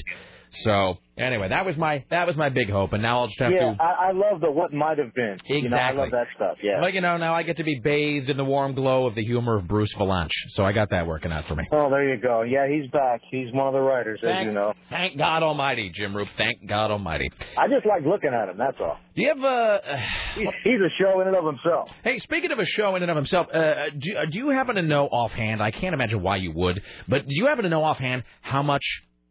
Let's everybody brace yourselves now for the gayest thing I've said all week. Do you know how much Bette Midler tickets might be at Caesar's Palace in Vegas? I think you can get them for a couple of tin cans and a couple of soda cans. Don't you knock the divine Miss M, Jim Roop. No, I dig her, man. I like The Rose. It was a good movie. Yeah, I'm a pretty large Bette Midler fan. But my wife and I are going to Vegas, and I'm kind of toying with what to... Oh, Vegas? Oh, my God. They're going to cost you $120. That was my thing. It's probably going to be $150 because I think Celine was $150. Yeah, it's going to cost you. It's going to cost you that kind of money. Well, and then you're going to have to slip the guy a couple of bucks to get you a decent table. That just gets you in. That doesn't get you a good seat. Slip him that just gets you in. Can I ask you a question? I don't know what it means. How much is a fin? A fin is $5. Is that what that is? Really? Yeah. And then a sawbuck is $10. A double sawbuck is $20. All right. And then a Benjamin is $100, but yes. we haven't. But there's a no man's land between double sawbuck and Benjamin. That sounds like I'm talking in NASA code. Now, the fat man has landed. A $50 bill is a city. Okay. Fair enough. Okay. I'm done. You know what? I'm just speaking gibberish today. Everything I say today is just a whole pile of nonsense. Yeah, but you do it. And he's done. A higher power intervened. Jesus. Let's welcome now to the Rick Emerson Show from FilmFeverRadio.com, Scott Daly. Hello, sir. Hi. I don't know what just happened there. That was weird. It's like I was talking to him, and then... it's like an Allen Ginsberg. First there was Jim, then there was no Jim, then there was Jim. Sorry for Moloch, the Destroyer! I'm sorry. Sorry for the delay. A, I've got a migraine today. B, I was back there with Richie and Timmy Ryan. Oh, dude. Well, that's why it took me forever to get anybody's attention. So what were they talking about? Oh, Bitches and hoes. Yeah, of course. Yeah. They know what bitches need. Yeah, Right, yeah, of course. Hey, if you I would love to go into more detail, but if you ever want to amuse yourself, go to the Southwest Airlines webpage and read the FAQ for customers of size. I was talking about whether or not Is it just SouthwestAirlines.com? It's southwest.com/travel center. Underscore between travel and center. Travel underscore center /COS, as in customer of size, underscore QA. .html. Customer of size, Q&A. Because we were talking about whether or not it was an urban legend that they made fat people buy 2 seats. Because you always sort of heard about that. And then there was the obligatory, we're going to show you. And then, and then I didn't know if it ever happened. So here we go. The customer of size fact. Customers who are unable. This is really great though. They must have had a team of lawyers around the clock coming up with a criteria that didn't involve saying they're fat. Saying like your girth is immense. Here's the criteria. This is pretty clever. Well done, Southwest. Customers who are unable to lower the armrests. That's perfect. That is great. And or who compromise any portion of adjacent seating, meaning your buttocks are flowing into my sitting area or flab, just like Vesuvius. This is making me very excited about flying in a couple months. Should proactively book the number of seats. That is code for, or we will shame you in the terminal. Blah blah blah blah blah. And then right here, why ask large customers to purchase additional seating? Southwest says, we could no longer ignore complaints from customers who traveled without full access to the seat purchase due to its... Wait, let's welcome now. Not, by the way, because his name is Fat Boy, but because he's cringing, so I need to get his reaction to some of this. Here's the fact. It said, why ask large customers to purchase additional seating? Listen to all the double speak in here. This is new speak. It is double speak. You're so right. We could no longer ignore complaints from customers who traveled without full access to the seat purchased due to... encroachment by a large seatmate whose body extended into the neighboring seat. Extended body? And the idea that your body is extending into the neighboring seat, I just picture a guy like tackle out, sort of like, hello, look at this. Well, just the fact they use the terminology encroachment, I'm imagining like Southwest Airlines referees running down the aisle throwing flags at flabby people. Unnecessary encroachment. First down. Plus the idea that the criteria is the seat arm can't go all the way down because it's obviously pinching the small country spilling out of the side of your shirt. And my second question, is there a degree, is there a certain level of degree that they seat? No. It's like, down? You know what it is? It's the back seat when you're a kid rule, and your brother, there's like a line down the middle of the seat, and Mom, he's on my side. Bam! I'm just picturing the pathetic fat person just trying so hard. No, I can get it all the way down. I can shove it all the way down, and just like biting their bottom lip in pain as they like waffle iron. It go down! I know, waffle ironing the fat in between the armrest and their body. Just shaving it off. Let's see here. Looking like that one victim in 7. Totally. Pound of flesh. Did you see this one, Rick? Why can't 2 large customers share their second seat? I don't know. Open seating cannot guarantee that there will be an entire row open for 2 large customers to sit together and share their middle seat on each leg of the trip. We each need a seat and a half. They can't because the laws of physics deem they cannot occupy that same space. And does that come into play when the captain asks people to move for weight displacement? Well, that's the thing. So they talk about how customers who are unable to lower the armrests will be asked to book a second seat. And then, won't this be embarrassing to the large customer and the employee? Southwest says, it's tough to speak privately in an airport setting, and because the discussion about size is sensitive, we've cautioned our employees to use discretion. Yes, it's difficult to deliver or receive a sensitive message, and to alleviate confusion, we encourage customers with unique seating needs, which are apparently not that unique, to proactively purchase additional seating. We ask this to accommodate our customers in comfort and to avoid embarrassing conversation. Blah, blah, blah. I like that their advice is to be proactive. They've mentioned that like 3 or 4 times. If they were that proactive, would they still have an extra like Volkswagen hanging off of their ass? Like if they were should I have a 9th piece of cheesecake? They're being very proactive about that cheesecake, yeah. Jesus. Proactively shoving it down my gullet. Somebody's asking if they here's a fact, if I bring my own seatbelt extension, may I walk around with those? I stay in one seat? Which I guess they're thinking the seatbelt serves as like Hank Kingsley's truss, where you can just cinch it around and. Oh man, if you are that big that you're carrying around a seatbelt, if you've got duct and strap tape in your bag. So you can bind the fat to yourself. It's like a grip belt. I know. It's like the whalebone corset of the airline world. Just good God. Jesus. I'm trying to figure out if there's anything else I can wring out of this. Is there any mention of low-hanging fruit in there? We got proactive 5 times. Don't say that. No, I'm just saying. Oh, blah, blah, blah. So there you go. Fantastic. All right. Well, thank you for that. Scott Daly and Fat Boy. So you guys, the reason I brought you both in here, and then I know, Scott, you're reviewing a Diary of the Dead. Yes, sir. So the couple things. A, I'll just throw this out there. This may be more in Fat Boy, in your wheelhouse than because it's not really much in mine. Star Trek delayed. Star Trek delayed, yes. Pushed back. Actually, almost all of Paramount's slate has been delayed. Now, the thing with Star Trek that's interesting is that when they started shooting, it was during the writer's strike, and J.J. Abrams was not at all happy with the script, and he wanted to rewrite, but if he did, he would have been crossing the picket line.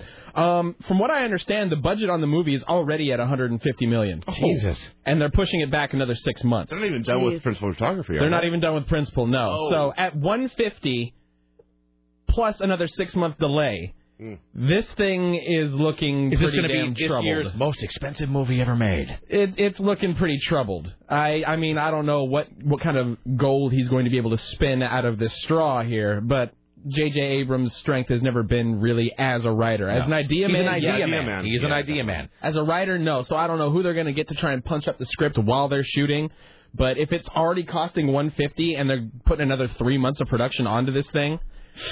Well, we were having this conversation yesterday that I think it's just too soon. It is. I mean, it's really too soon. Star Trek needed to die for at least a decade before they tried to bring the movie back. When was the last Star Trek movie? The Star Trek movie? Which one was it? Nemesis? Yeah, it was Nemesis. That was a while ago. 99 maybe? I don't quite remember. But, I mean, it's been on TV ever since. It just doesn't feel like it's been gone, though. That's the thing. Been gone. No one's had a chance to miss Star Trek. Mm-hmm. At least, whatever one may say about Lucas, people had a chance to miss Star Wars before he started ramping up to the prequels. Yeah. People were like, hey, it's about time. Mm-hmm. But, I mean, that was, 16 years? Yeah. So, I mean, it doesn't feel like it's anywhere near the time for a new Star Trek film. So. No, it's not. I mean, and I don't understand. I don't know what the whole pushback thing is really about, but it seems to be mostly the script was a problem. The production is ballooning a little bit out of control, and the writers just finally came back. So it's like they got a little 2.5 month head start before they really got to work. It's just that 2.5 months cost them $150 million. The biggest change on this was like Bobby just or Fatboy just said that J.J. Abrams saying the big budget is an issue. So they're going to push it back to May 2009 for the date has far more profitability, making a summer release. That's going to be there. Christmas. Yeah, Star Trek is apparently going to take the Star Wars slot, the Indiana Jones slot, the big May picture slot. And this is the first Star Trek film released in the summer because everything else has always been around Christmas time. Well, here's the thing, though. Star Trek doesn't typically. I mean, $150 million as a budget is more than even the most successful Star Trek movie has ever made. Yeah. Because they're not big tentpole films. No, they're not. They're not Star Wars. I mean, they're just They have a niche audience. They have a big niche audience. It may be the biggest cult property that still remains a cult, but it is not. And that's why blockbusters. Abrams has got to nail it, because if he gets it wrong, if they screw this up, it's toast. Here's the interesting parallel. The last movie Abrams had delayed was Mission Impossible 3. Paramount also delayed that by 6 months. Good. Well, there you go. All right. So speaking of tentpole movies, properties, franchises, and Paramount. So yesterday, the trailer for Indiana Jones, the teaser trailer anyway, for Indiana Jones and the Kingdom of the Crystal Skull. Yes. Scott Daly. It brought a big old smile to my face. I've got to admit, hearing the music, and seeing, well, because it started off with he brought us the Ark, right? He's brought the Holy Grail, and then you see that silhouette of his hat in the shadow on the Jeep side, and then the music brings up, and now a new adventure. I was ecstatic. A little too jokey in a couple spots. I thought they kind of hammed it up a little bit. With the one joke of Indiana Jones saying, "Oh, I guessed that wrong." There's this sequence where he's in what I believe he's in that Ark of the Covenant warehouse. Yeah. He's got his whip around a lamp on the ceiling, a light fixture, and he swings and tries to swing like onto a truck, but swings right through the windshield and lands there. And he looks at the camera and does this. I thought that was closer, or whatever. And then he punches the guy. Great is he elbows the guy out of the truck, and it's like, okay. I'm trying to separate and see. It's easy to look at that and go, well, it's way too corny. I'm trying to look at it objectively, though, because sometimes the thing that ring really corny to you as an adult, you go back and you realize it was always that way. Yeah. You just didn't mind it when you were 12. And that little bit worked. I thought it worked pretty well. The thing that really, really gets me excited about this film is the Shia LaBeouf scenes. He wasn't as bad, at least in the little bit that you saw. He wasn't as bad as I thought it was going to be. Listen to that, though. It's not as bad as I thought it would be. But Cate Blanchett. Oh, she looks hot. Shoot.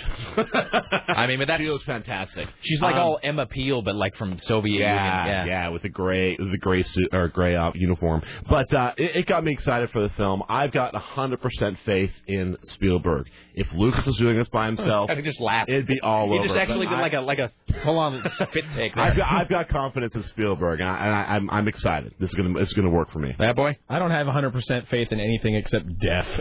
So I don't know. I thought it was a decent trailer. It was better than I expected it to be, mostly because I've kept my expectations ratcheted down as far as possible, because I think the fact this movie exists is sort of a mistake. Honestly, like, it ended perfectly. It was a bunch of people riding on horseback into a sunset that had the words "The End" superimposed over it. Right. Anything after that, I think, is superfluous. Utterly superfluous. Yeah. So, but the trailer, it got me to smile. It got me to grin. I think it was mostly the fact that the trucks were going plooey, and there was dun, dun, dun, dun, and they had the silhouette of him putting on the hat, and and I'm not trying to be negative about it, but it's like I want to have it. I want to know, and I'm not like Aaron. Aaron is almost the other way. Aaron is like, he is girding himself for it to be awful. Yeah. Like, Aaron is just like, I know it's gonna suck, and so he has set like a whole mental keep around himself to just like, I will keep out the pain of it blowing. He's got a mental Hornberg. And I can understand that too, because in a sense. But on the other hand, when I saw those films as a kid, I went for the pure entertainment value. And going to this one in May, it's going to be pure entertainment for me. I will say this. Here's the thing about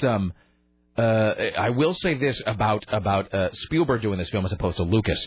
And Fatty and I were talking about this yesterday. That has Spielberg ever made a bad action/adventure film? I mean, he's made bad comedies. He's made sort of like Amistad, which is way too long, way too heavy-handed. Everyone forgets Always, too. Yeah. Always. Yeah. I mean, he's made bad films. There's no getting around that. But has Spielberg ever made an action or adventure film? Like a popcorn film? That's bad. He has. Hook. What? Oh, dude, Hook was a bad movie. Oh, that's right. Yesterday I was thinking, and the only thing that came to mind was like The Lost World. That was what I was thinking. And The Lost World was... The Lost World's not bad. It's not bad. It's 2/3 good, and then that last third is like, whoa, what in the... Turning to Godzilla. But Hook is all the way bad from beginning to end, and that's definitely an action-adventure flick. And I differ with most people in The Lost World. I like that final third. I really do. Yeah. I like when it morphs into, like, man in suit, style film. But Hook, though, which to be fair, I've only seen once. That's all you really need. I saw Hook once, and I kind of went, okay, done. Yeah. And I just, all right. I don't know. I mean, it's not that I want this thing to be bad or that I'm expecting it to be bad. I'm just... As of now, there's nothing I've seen that has changed my mind that this is utterly unnecessary and that it's going to really add anything to the Indiana Jones story that I need to see before I leave this planet. And I know that there are people who sort of accuse us of overthinking these things and analyzing and whatever, but that's your own problem. It's what we do. I was going to say, that's just the way it is, and that's going to have to be fine with everybody. The one thing I will say that I am... It makes me excited, but it also makes me a little... is... that whole sequence, and you can see this at geekinthecity.com. It's the trailer for Indiana Jones 4, Indiana Jones Kingdom of the Crystal Skull. The thing that I am really a little unnerved about, though, is the fact that whole sequence, that chase, takes place inside the Ark of the Covenant warehouse. which is a tantalizing idea. Yeah. It really is. It's an idea that you're like, oh, because at the end of Raiders, you're like, what else is in the warehouse? Yeah. But by the same token, that rings a little bit of Superman Returns, where it was like, let's use the old, let's use that Williams score, let's use that weird streaky blue font at the beginning, let's get a guy that looks just like Christopher Reeve. I mean, it does feel a little bit like they're not quite sure that they pulled it off, and so they're going to throw in some Gen X nostalgia crap. Yeah, that's actually a good call. I'm all for that because that's what got me excited. I think it's cool, but it's almost the mark that he's not confident in the film itself. Well, that is a good call. The parallels between this and Superman Returns are pretty prevalent now that you point them out, especially with that warehouse thing. By the way, I'm getting the sense that warehouse is Area 51. Oh yeah, no, it has to be. Well, because that box says Roswell. That box says Roswell right on there. The box with the eyeglasses says Roswell. Okay. God, we're nerds. No, I think that's okay because that's as much as I enjoyed Temple of Doom. Yeah. I liked Last Crusade because it kind of tied back to Raiders of the Lost Ark, where it kind of had that same feeling, where with the Nazis and the Rams. I'm going to watch Temple of Doom again because Aaron and I had a big fight about Last Crusade a while back, and I was telling that I thought Last Crusade was a great film. When you watch Temple of Doom, you should go to filmfeverradio.com and download the fan commentary. That's what a fantastic. Well, my wife's gone for the bulk of the weekend, so maybe I'll do that. All right. But yeah, no. So I know exactly what you're talking about. But it's that with having that warehouse, having that little tease of Raiders of the Lost Ark, makes it feel like an Indiana Jones film for me. Let's get this one call. This is about the Indiana Jones Lego game. Hello. Hi, sir.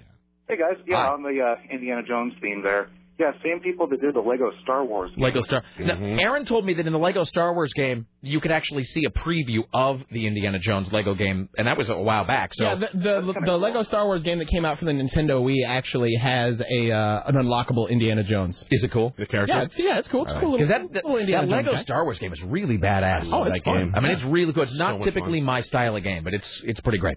All right. I played all the way through the original PlayStation ones, not the new re-release basically for the Wii. When is the Indiana Jones Lego game coming out? Are they going to correspond that with the film?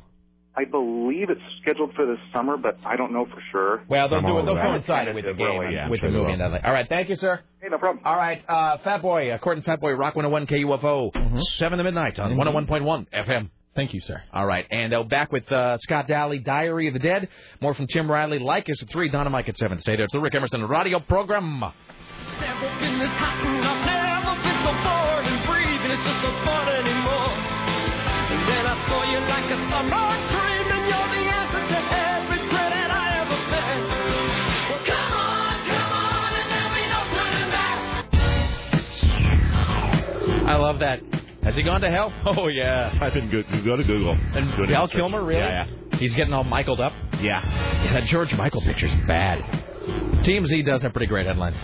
All right, ladies and... Because Val Kilmer is the new voice of Kit. Yeah, I just don't care about that. Yeah, nor do I. At the Ministry of Truth, it's Tim Riley. And now, from the Ministry of Truth, this is Tim Riley. Here's a follow-up of that quilt shop crack-up. A car crashed into an Oregon City quilt shop this morning, pinning one of the terrified workers against the wall. 3 people were injured, including the driver and another worker. And apparently, the car went right through the building and pinned someone against the wall with a cash register. She couldn't even get out. Now, the driver said she was just trying to park the car. She was having trouble breathing, and her legs turned to rubber. As a matter of fact, the driver of the car is very, very upset because she is a well-known customer and a great friend to the quilt shop. Rubber. Oh, damn it. Sorry, that's me. Totally choked there. Friend to quilters everywhere? Yes. Friend to quilters across the land. Yes. All right, friends, quilters, countrymen. Yes. It's going to be a beautiful weekend. Sunny skies. Really? Get outside and enjoy it and count those birds. I might go to the Audubon Society this weekend. Blue skies looking at me. Nothing but blue skies do I see. You don't have to go to the Audubon. Birds are everywhere. They're not just kept at the Audubon? No, they're not. I guess. I thought only you people in the suburbs got birds. We get the best ones. I just get I get the leftovers. I get the bird leavings. The pigeons and seagulls. All right. Tim Riley, ladies and gentlemen, greatest newsman in the history of the world, back at 4, 5, 6, and 7 with more exciting news for the people. And he's out. My dad's gone. Tim Riley. All right, we're here with Scott Daly. Let's get a couple of these Indiana Jones calls, and we'll talk Diary of the Dead. Hi, you're on the Rick Emerson Show. Hi, hey, I got a question for you guys, or maybe you can comment on my speculation. I'm assuming... Oh, that sucks. I'm sorry. Go ahead. I'm assuming Shia LaBeouf is the son. Well, have they flat out said that? They have. I think they. They've never said it, but I'm they've alluded to unclear it. about whether they flat out said that he's the son. He's the son of Marion and Indiana. If that's the case, I would like to see a cameo with Sean Connery playing Grandpa Jones. Well, they tried to get all three generations in Sean Connery. I guess they couldn't reach a deal with Sean Connery. Too bad. Yeah, Not busy drinking at home. Hey, one too more busy thing. beating his wife. I wasn't going to say that, but all right. I'll say it. One more thing. Yeah. You can't say Indiana Jones and the word sucks in the same sentence. Look, I never said that, by the way. That's not me. And Well, I know that was. I'm not saying it's going to be great or terrible. I'm saying that I'm reserving my judgment. I'm saying that the trailer was good. I don't think the trailer was great, but by the same token, it's just a trailer. It's literally less than 90 seconds of a completed film. Let's consider the format we saw the trailer in as well. Yeah. Now imagine seeing that trailer, not knowing it's coming in front of a movie in a theater. I guess that'd be a different story. I do have faith in the movie. I do. I don't know that it's going to be a knockout as such, but I have faith because very rarely has Steven Spielberg let me down. I mean, even late period Steven Spielberg films like War of the Worlds were largely real. I mean, War of the Worlds, despite its crap ending, War of the Worlds was, for the first 85 minutes of War of the Worlds, that's a fantastic film. It really is. So Steven Spielberg doesn't let me down. He's he's the best filmmaker of our time, probably. So. Well, I will definitely be in the theaters when it comes out. Excellent. Thank you, sir. Thank you. All right. Hi, you're on the Rick Emerson Show. Hi, I have a question for Scott. It's actually completely unrelated to anything you've been talking about. Scott, if I heard, I don't remember which one, on a previous Film Festival Radio commentary you mentioned, I'm not sure if it was jokingly or not, about doing at some point in the distant future commentary on all 3 extended editions of Lord of the Rings. Yes. In a row. In a row. I'm calling to ask because actually I just sort of out of nowhere did that last night. Okay. And I just remember you said that, and I was wondering, is that going to happen? Is there any possibility that's going to happen? Because that would be amazing. He's pinning all his hopes on it, Scott. Yeah, actually, it is going to happen. It's going to happen in March. And very nice segue here coming up. Next week, on next Saturday night, the 23rd, we're having a first annual Film Fever Radio Booyah Awards at Sam's Billiards. And one of the door prizes, a very coveted door prize, is going to be a seat at the Lord of the Rings Extended Edition Trilogy commentary for the month of March. So yeah, we're going to do that. It's going to be long. It's going to be about 12, 13 hours. It's going to be brutal. Can I just say this? It wasn't for a commentary, but I went to Aaron's last marathoning of all 3 Lord of the Rings films. Yeah. It was about a year and a half ago. Aaron did, on a Saturday, he did all 3 extended edition Lord of the Rings films back to back to back, and I went for that. That's a long-ass time to be sitting there watching a bunch of elves run around. We're going to have lots of Viso, lots of Chinese food, and lots of booze. Yeah, it was. So, it was cool, but God, that's a whole day of your life, is what that is. So. Another thought that just occurred to me: what happens when they make the Hobbit movie, or even if it's 2 movies, with a 5-movie marathon? Yeah. No, they're talking about doing it in 2 separate films, actually, which. Verdict's still out on that, but should be interesting. Thank you, sir. Thanks, Tim. Thank you. All right, there you go. Final call probably of the day. Hi, you're on the Rick Emerson Show. Hey, Rick, how's it going? What's up? Hey, you do know, a thought just occurred to me. It really doesn't matter if the new Indiana Jones movie sucks. We're going to go see it anyway. Well, that's the thing. I'll go see it regardless. We're giving them their money. That's and right. I don't even mean that I'll go see it in that grudging, like, okay, George Lucas, you bastard, here's my, I mean, I'll go see the Indiana Jones film, and I will go see it with a smile on my face. Again, because I have no reason to believe that Steven Spielberg will let us down. I'm not going to blindly fanboy along and go, it's going to be the best movie in the history of... But Steven Spielberg has he has a very high batting average. He does. And I think Steven Spielberg may have learned something, hopefully, by watching Lucas fall on his face. I mean, Spielberg sat there and watched Lucas get savaged. And when you think about it, what was the best thing about the 3 Star Wars prequels? It was the last half an hour of Revenge of the Sith. You know who storyboarded that? That was all Steven Spielberg did that. So Steven Spielberg, you think about all the best moments in Scarface, like the "Say Hello to My Little Friend," directed by Steven Spielberg. Yep. All the best moments in Poltergeist, Steven Spielberg. So Gremlins. I mean that guy. So if there's anybody I trust to make a movie, it's Steven Spielberg. Really, especially a movie like that. Especially an action adventure, Saturday morning serial type film. He's the best action adventure director of the last 50 years, probably. I mean, just hands down. Yeah, and it's coming at a good time, too, because, unlike many geeks my age, I'm 42, my kid's 15. 42. I already own all the previous Indiana Jones. Mm-hmm. already knows those by heart, so it's a good, bonding thing, father and son. You know what? A bad Spielberg film is still better than most other movies, so it doesn't. I'm okay with it. And on that same level, my son is 5, and he really, really wants to watch Raiders of the Lost Ark. Because the Lego game is out, he's addicted to the Star Wars Lego game. And I'm not quite ready to show him Raiders of the Lost Ark just yet. The face-melting scene. Oh, please. If you don't show him violence, he'll never get desensitized to it. Thank you, sir. The face-melting scene's messed up. I know. Parenting from Rick Emerson. That's Mike. I can say that because I don't have any kids. Show it to him. And then get him drunk. Mind. Hey, speaking of violence, let's talk about Diary of the Dead, which I have no interest in. Yeah, Diary of the Dead is the latest George Romero film. Of course, George Romero. Yeah. What? Okay. Or do we have to break right now? No time, unless I drop David Letterman. We can't do that. So let's, it's not the best Romero film out there. Okay, let's, sorry. You come in there.